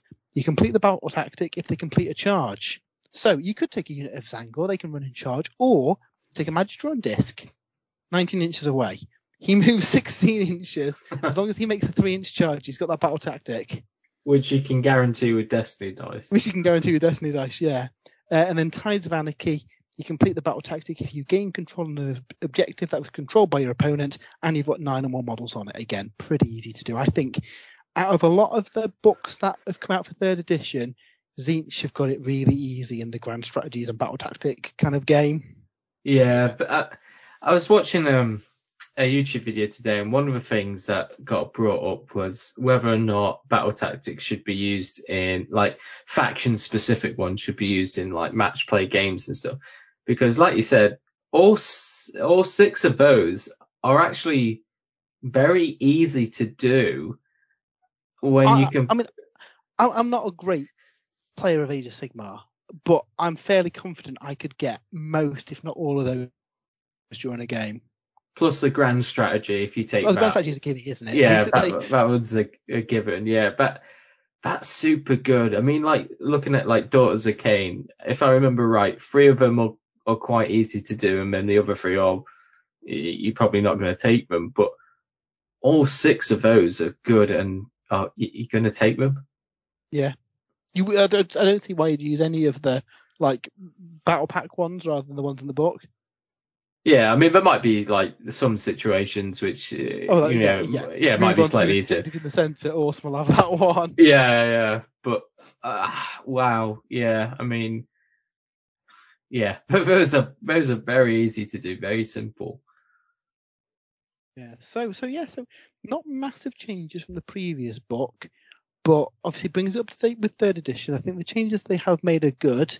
I do fear that they're going to be very easy for them to score those secondaries, to the point where really you don't need to worry about them too much. You complete 1 or 2 of your primaries, and on points you're probably doing quite well, aren't you?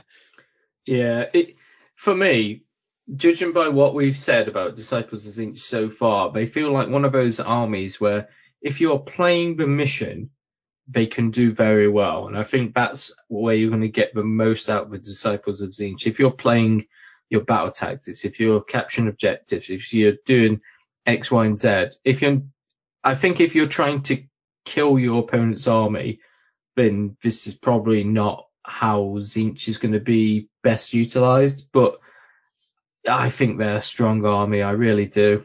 Yep. I think these are going to be the sleeper hit of this season. I don't think people quite realise quite how strong they are. Considering the minimal changes they've had compared to some books. Yeah. I really wish battle tactics were around the same in each of the books instead of some being great and some being rubbish. That's such a shame. Yeah, I mean, this is one for potentially a future episode, isn't it, where we can discuss the stuff that we'd like to change in Age of Sigmar. But yeah, there's generally a good discussion, good debate about whether or not battle tactics from battle tomes should be, put into tournaments and stuff like that. Because looking at that's so easy for the Tzeentch army to get. Tzeentch with average battle tactics is a completely different story to Tzeentch with the battle tactics they've got. It means you're basically given those points on the plaster, aren't you? And if you can, like you say, if you can play to the mission, there's lots of ways to do that. You've got, the Gaunt Summoner keeping units up in the sky. You've got movement 16 discs and stuff, ways of shutting down command abilities. Like you could be nearly tabled, but nearly max out your points, couldn't you? And maybe not even scratch your opponent. Yeah.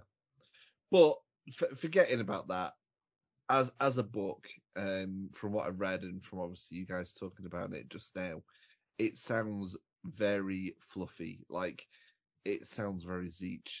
Controlling Destiny dice, causing your opponent's characters to turn into chaos spawns, racking up summoning points, summoning loads of shit. It all sounds very Tzeentch, and I love that.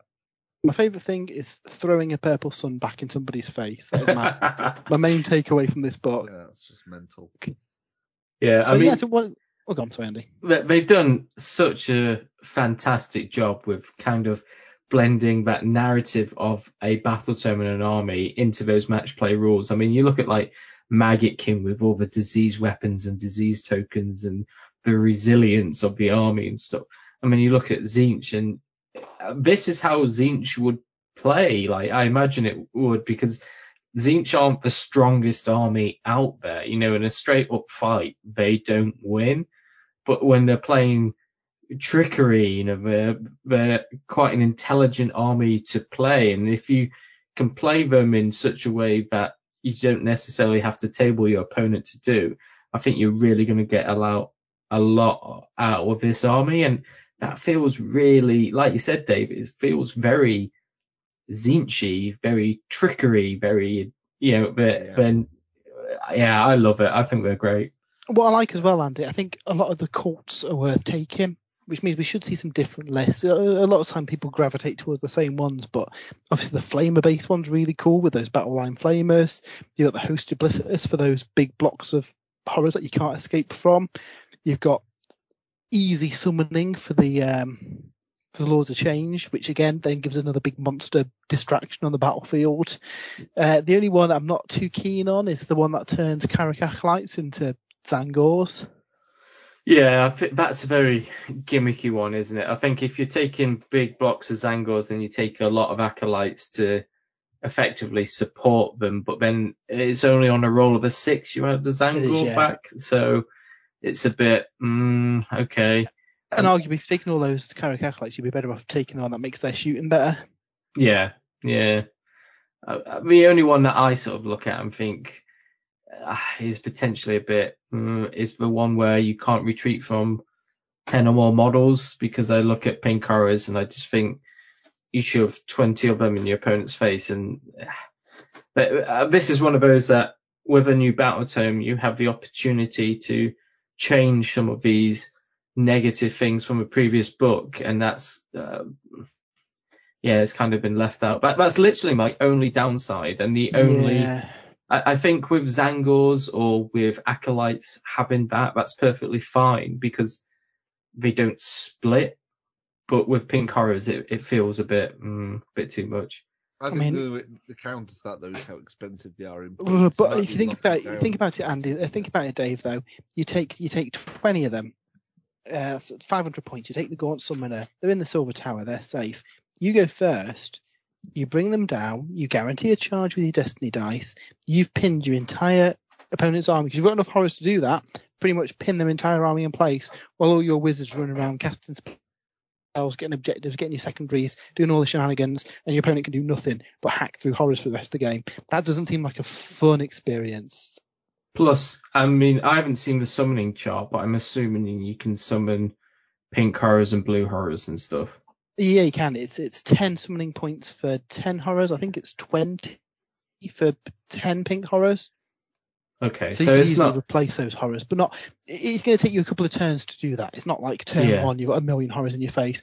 The only one where the curve's quicker is the Guild of Summoners, but that's because they've got the gimmick, I suppose, if it's only Laws of Change and the curve does go up each time you summon one. But no, I do think it's a cool book. There is potential for shenanigans, and I think we could see some really good like tournament lists from it. But from the narrative point of view, I'm all about taking some City of the Sigmar army boys. Yeah. Very cool. Very cool. Especially if you paint them in the same scheme as well. Very, very nice. Yeah. Very good. Now, if you enjoyed that segment, Matt has also taken the time to fully write up and do a video review of the Disciples of Tzeentch. That can be found in the podcast notes, or you can head over to spruesandbrews.com to check that out at your leisure. And our thanks again to Games Workshop for sending us said book for Matt to delve into. And that's the real reason there was nothing in his hobby updates, because he was too busy reading this book. And try to buy Tzeentch models. Exactly. Right. And with that, we will call to end this segment. We're not quite done yet, though. Whilst we are getting towards the end of the episode, we do have our top 3 coming up next.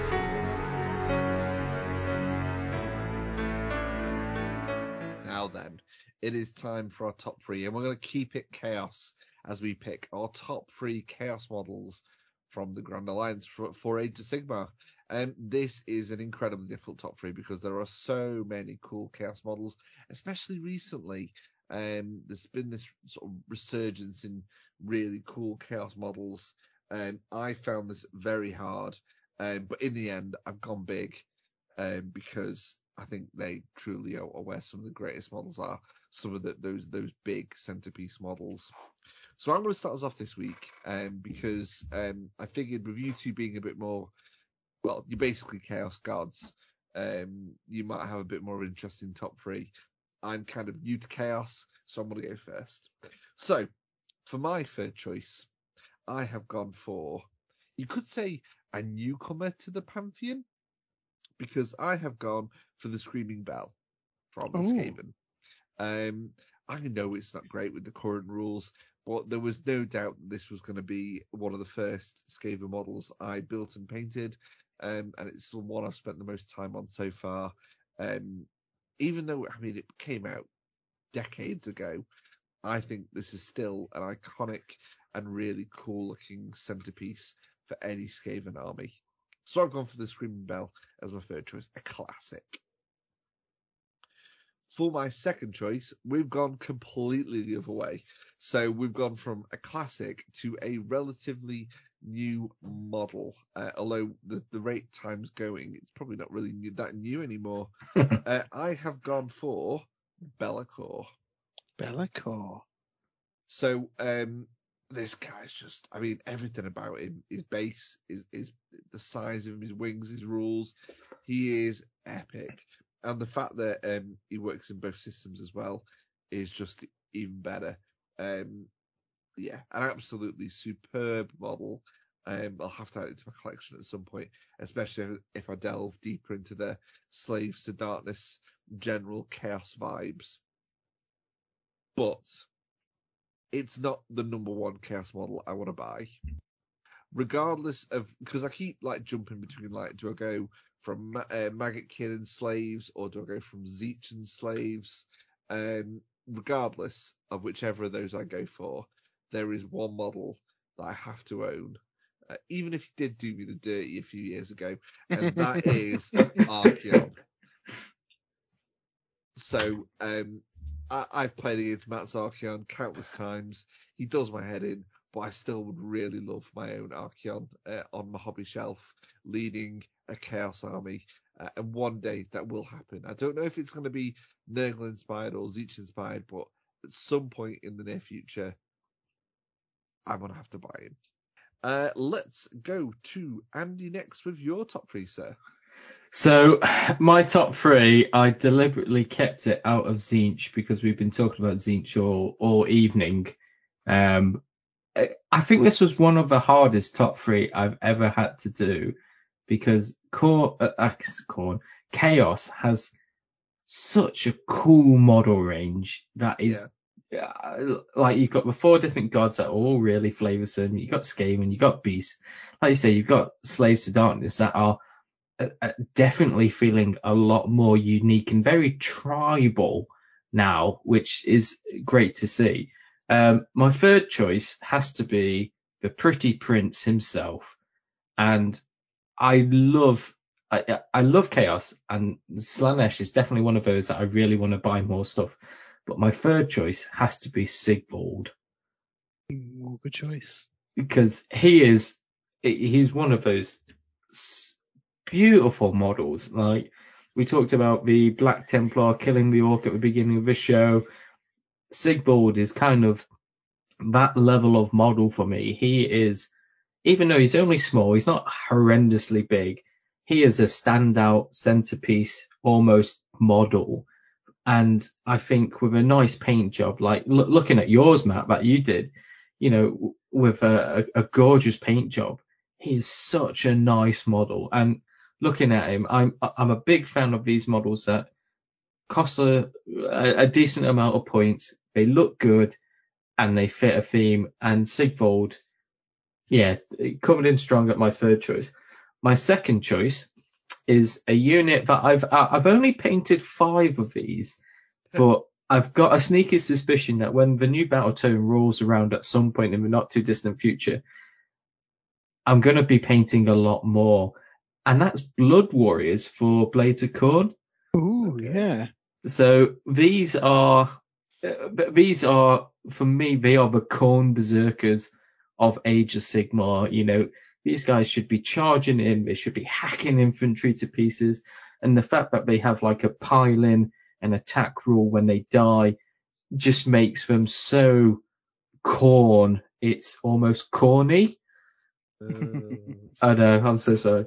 But yeah, Blood Warriors are my second choice. And then my first choice is, I've got to go for something Nurgly to round out the Pantheon. And I've gone for the Great Unclean One because I have painted, if we're including Rotigus, I've painted 4 of these in the last couple of years. And they are just absolutely jaw-droppingly amazing models. You know, even building them, it's kind of like a jigsaw. You're like, I know this part goes on this piece, but how does it work? And then when you actually finish building it, you're like, that is genius. And then, you know, looking at them in game, you know, looking at 40k, looking at them Age Sigmar, they're really good. Like, and just that big grin on the Great Unclean One's face with the horns, you know, even the belly, you know, it's got guts sort of like spewing out. It's got maggots all over it.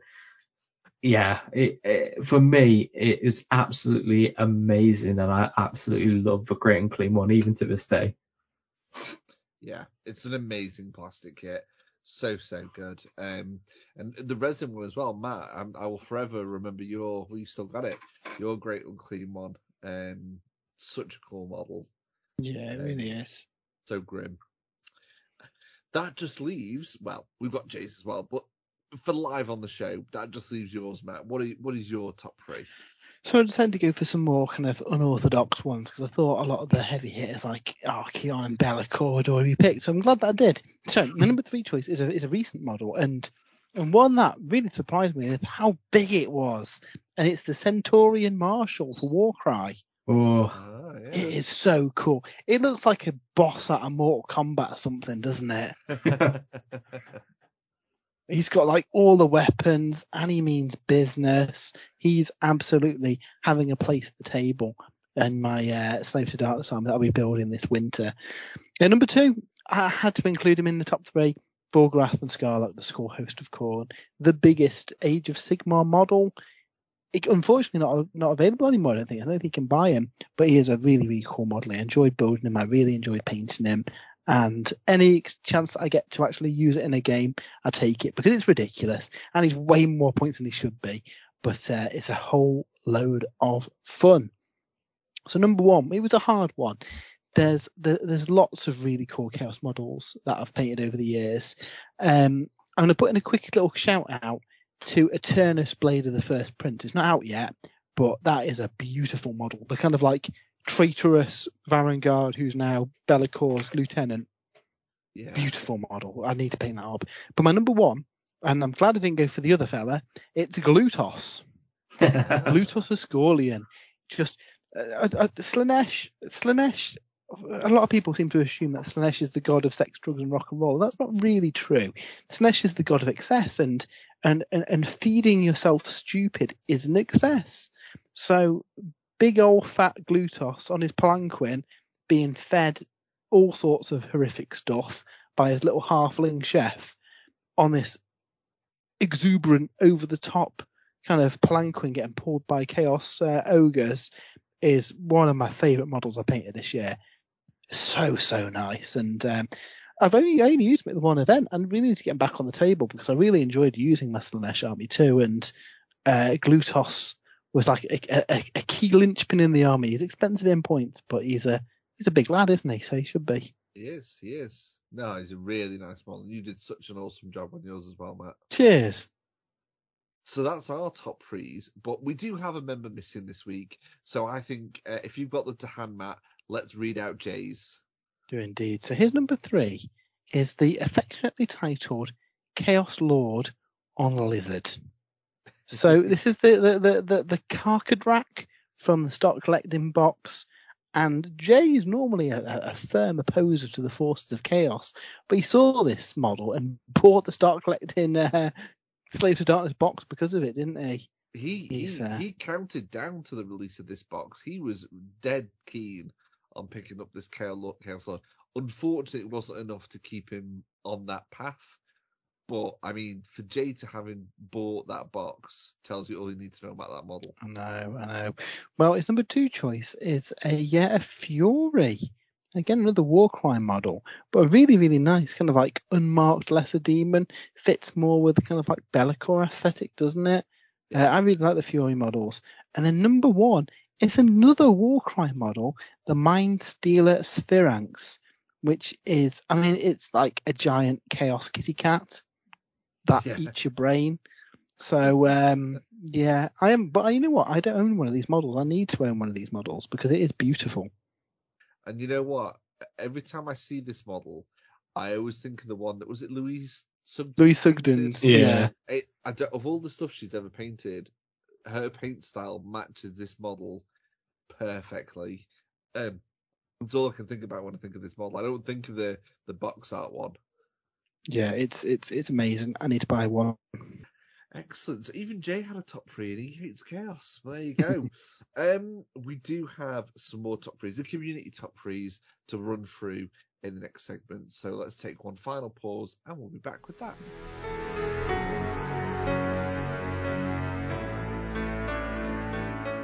It is time for the final segment of this week's episode, and it is the community top 3 picks. I'm going to start over on Facebook, where James has gone for Be'lakor, had to be the first in the list for me.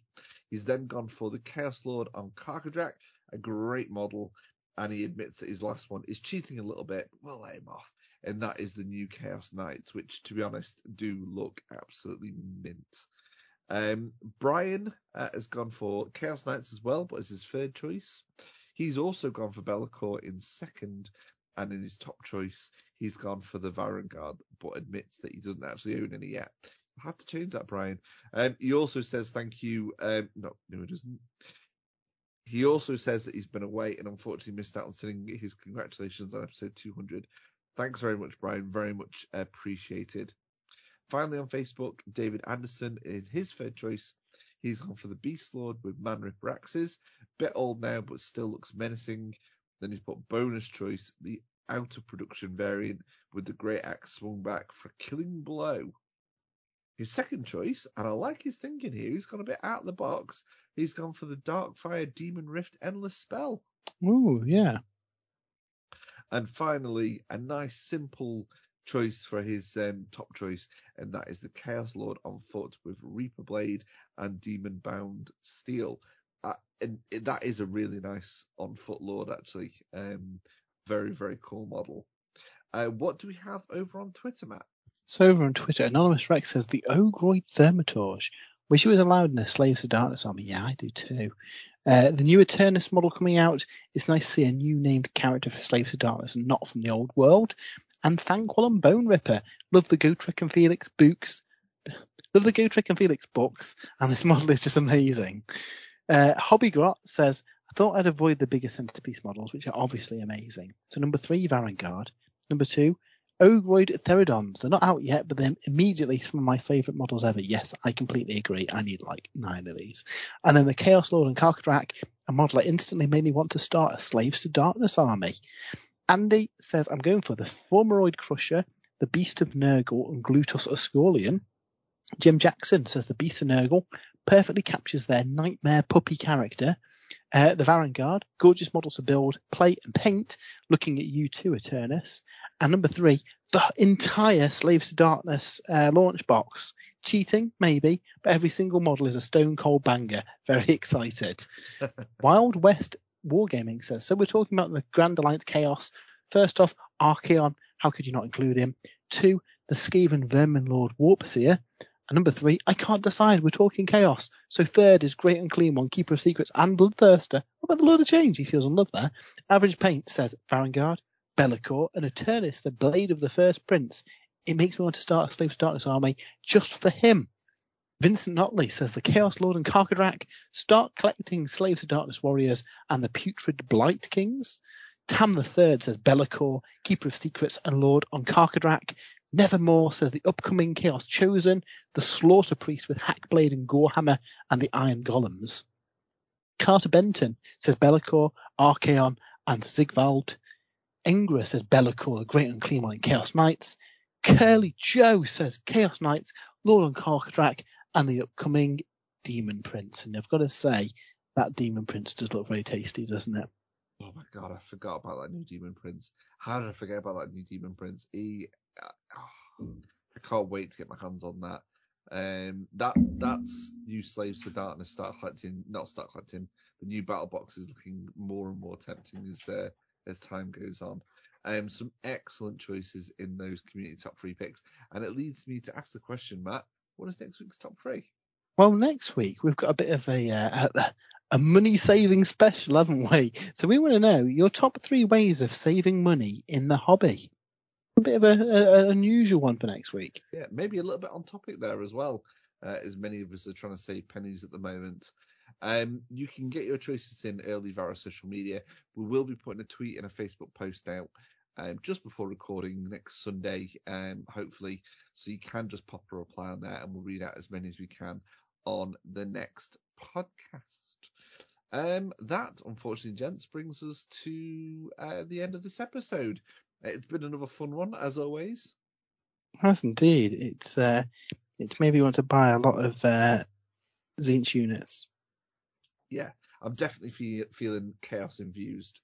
Until next week, have a great week of hobby, and we'll speak to you all again very soon. Bye. Bye. Bye.